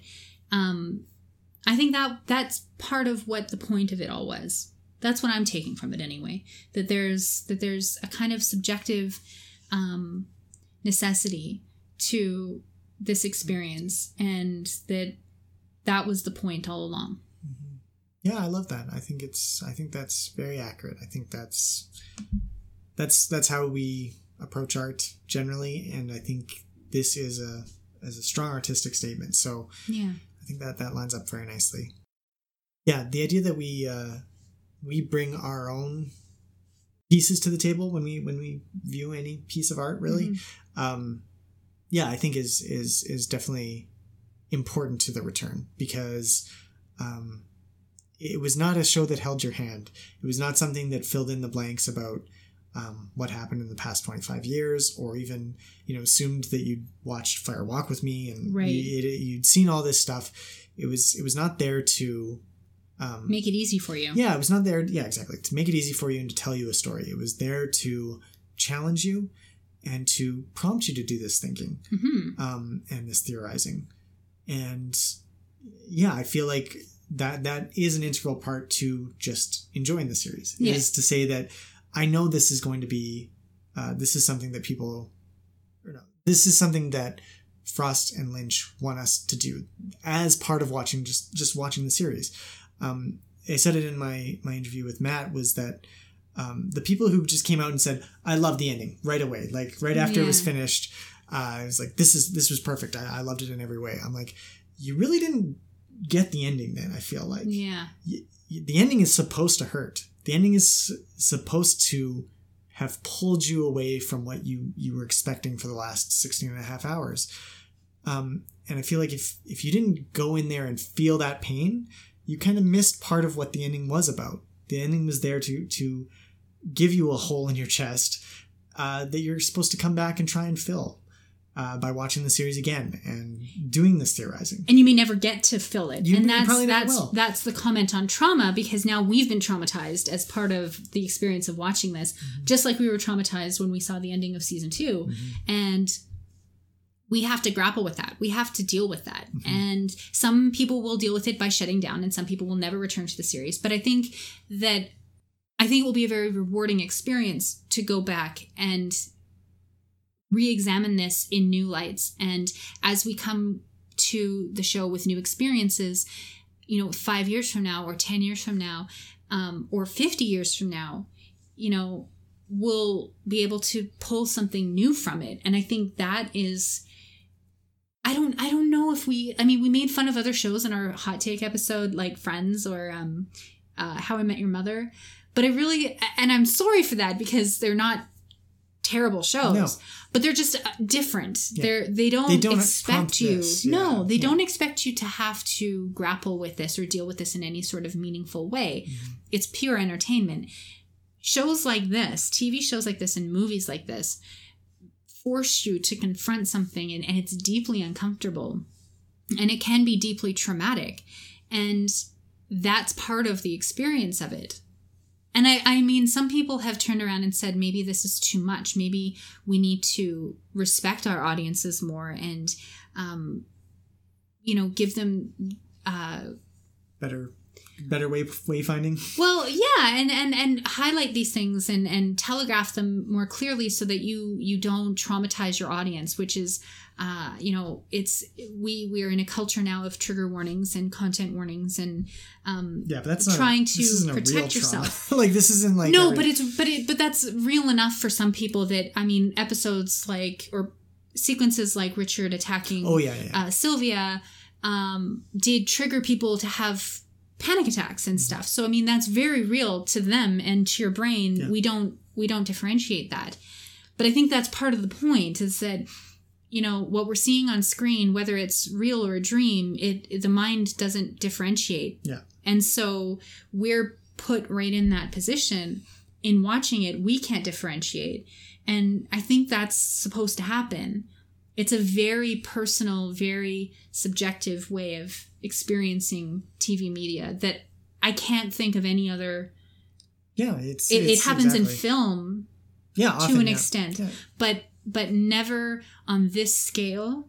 18 hours of it, and never with this kind of potency, I guess, is the word. Yeah, it's exactly what we were talking about earlier, where this is the 18-hour film. This is something that pulled and pushed you in various ways emotionally. And that's really the level that it was working at. And that alone is incredible. But yes, forcing us to come back and analyze and work with those feelings over and over again is interesting. And it's important to recognize that they are feelings and it's an emotional thing. You can intellectualize it and make it very cerebral, but I think that you can miss the point of that too. Yeah. Which is why I'm probably not going to rewatch any scenes from this for a while, because I think it still needs time to percolate. And then, but yeah, there I think there's a danger in being too cerebral about it. And maybe that's Cooper's problem. Maybe that's the same thing that he dealt with. He was always at his most successful when he was being intuitive and emotional and responding to things on a gut level. And when he starts to think too much, then he gets trapped in his own brain and trapped by his own logic. So maybe that's a message to all of us, that we should be open to these emotional experiences, and calling them experiences, and experiencing them as experiences rather than as something that should have a beginning, middle, and end and fit together neatly in a package with a bow on top, which is something that a lot of people are struggling with. So to finish off, just very briefly, just news about the DVD and Blu-ray release that will be coming out December 5th, 2017. A lot of people are upset about the package art. The cover, yeah. The cover art. I don't mind it. I didn't think it's great, but it's fine. I can see why they did it. If that might just be a mock-up. Maybe it'll be different when it comes out. Yeah. Who knows? But it's exciting. It'll be out by the holidays. So we'll definitely be watching over Christmas, maybe over the Christmas holidays. Usually we do a Lord of the Rings marathon. So with my family. So we'll see if that still happens. Yeah, it's only 9 hours. That's short by comparison. That is really short. Penny Annie. Anyways, season 4 news. Yes, so David Lynch did come out. I don't know who interviewed him, but he basically said, yeah, I'd be open to it, which he kind of said earlier as well. But he said, it took me 3 to 4 years to get this done. Yeah. They started writing it 3 or 4 years ago. They have not started writing season 4. So the earliest we could see it is probably 3 or 4 years. There's that. It's always a possibility that this, we always knew that going in, that it was going to be open. Yeah. That the door was not closed, even though we knew this was a limited series. That didn't mean that it was always going to be completely finished. I mean, the reality is, though, David Lynch is how old? 74 now. Mark Frost is in his late 60s, I believe. So, I mean, they're getting older. They're not going to be around forever, which brings us to another sad part of the news. Yeah, Friday night we lost Harry Dean Stanton, and that was a blow to a lot of Twin Peaks fans who have been who watched the return and loved everything, us included, everything that Carl Rod brought to the screen in his relatively short amount of time on screen. Yeah, it wasn't that much. His story was expanded and his character was expanded, but just in terms of what he brought to the screen and what he still has left to bring to the screen. There's a film called Lucky that is still probably the final work that we'll see from him when it's released. So, but he adds his name to the list of people who we lost a lot of Twin Peaks, the Twin Peaks family this year, and that's it's hard to talk about a season 4 when Miguel Ferrer is gone and Warren Frost is gone. Harry Dean Stanton now is gone. We lost David Bowie. We lost Frank Silva years ago. Yeah, Catherine Coulson. These are big parts of the Twin Peaks universe. So, if we get nothing more, the return is starting to look more and more like the end. Well, and a very fitting end, and to call it a swan song feels very like it diminishes the impact of it. But these are like mini love letters that have been left on screen by these tremendous actors who have left us now. And they put so much into these characters, Don Davis, and I mean, that we were given such fitting tributes to these characters on screen. Nothing more fitting than Carl Rod's iteration in The Return. He's like a superhero. Yeah. And he's got that whistle that just magic. The carmobile comes running out. So it's a beautiful thing to see the outpouring of support and love for these actors who have passed on. And now The Return will be memorializing them forever. Yeah. And I think that is, you want to talk about success? That's a pretty tremendous thing to be able to do. So if this is all we get, then that is going to be a remarkable way to finish off Twin Peaks.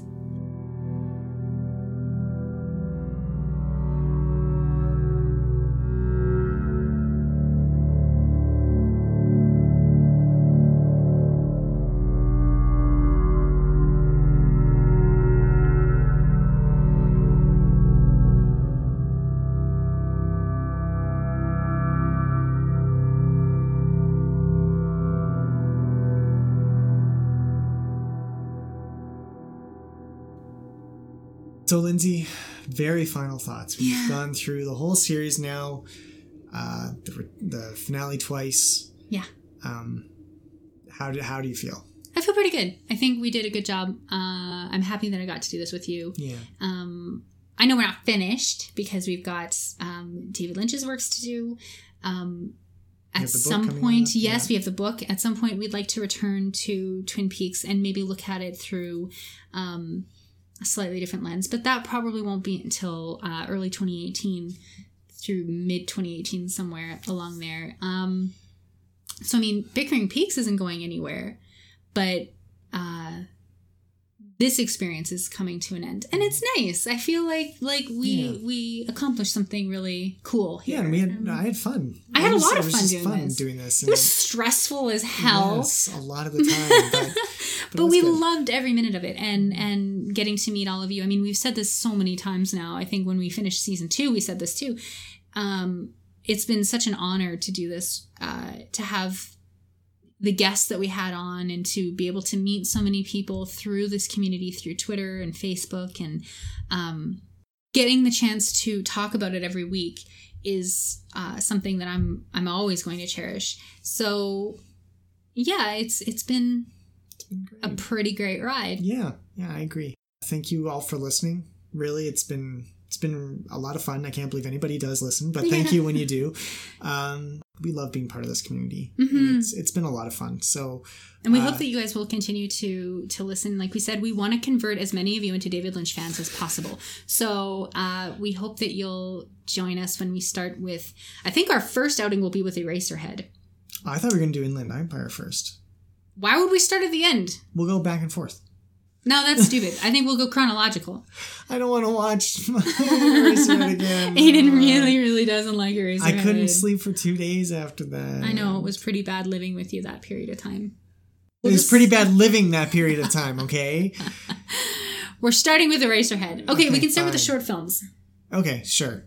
Compromise? No, let's bicker some more. Let's end it on some bickering.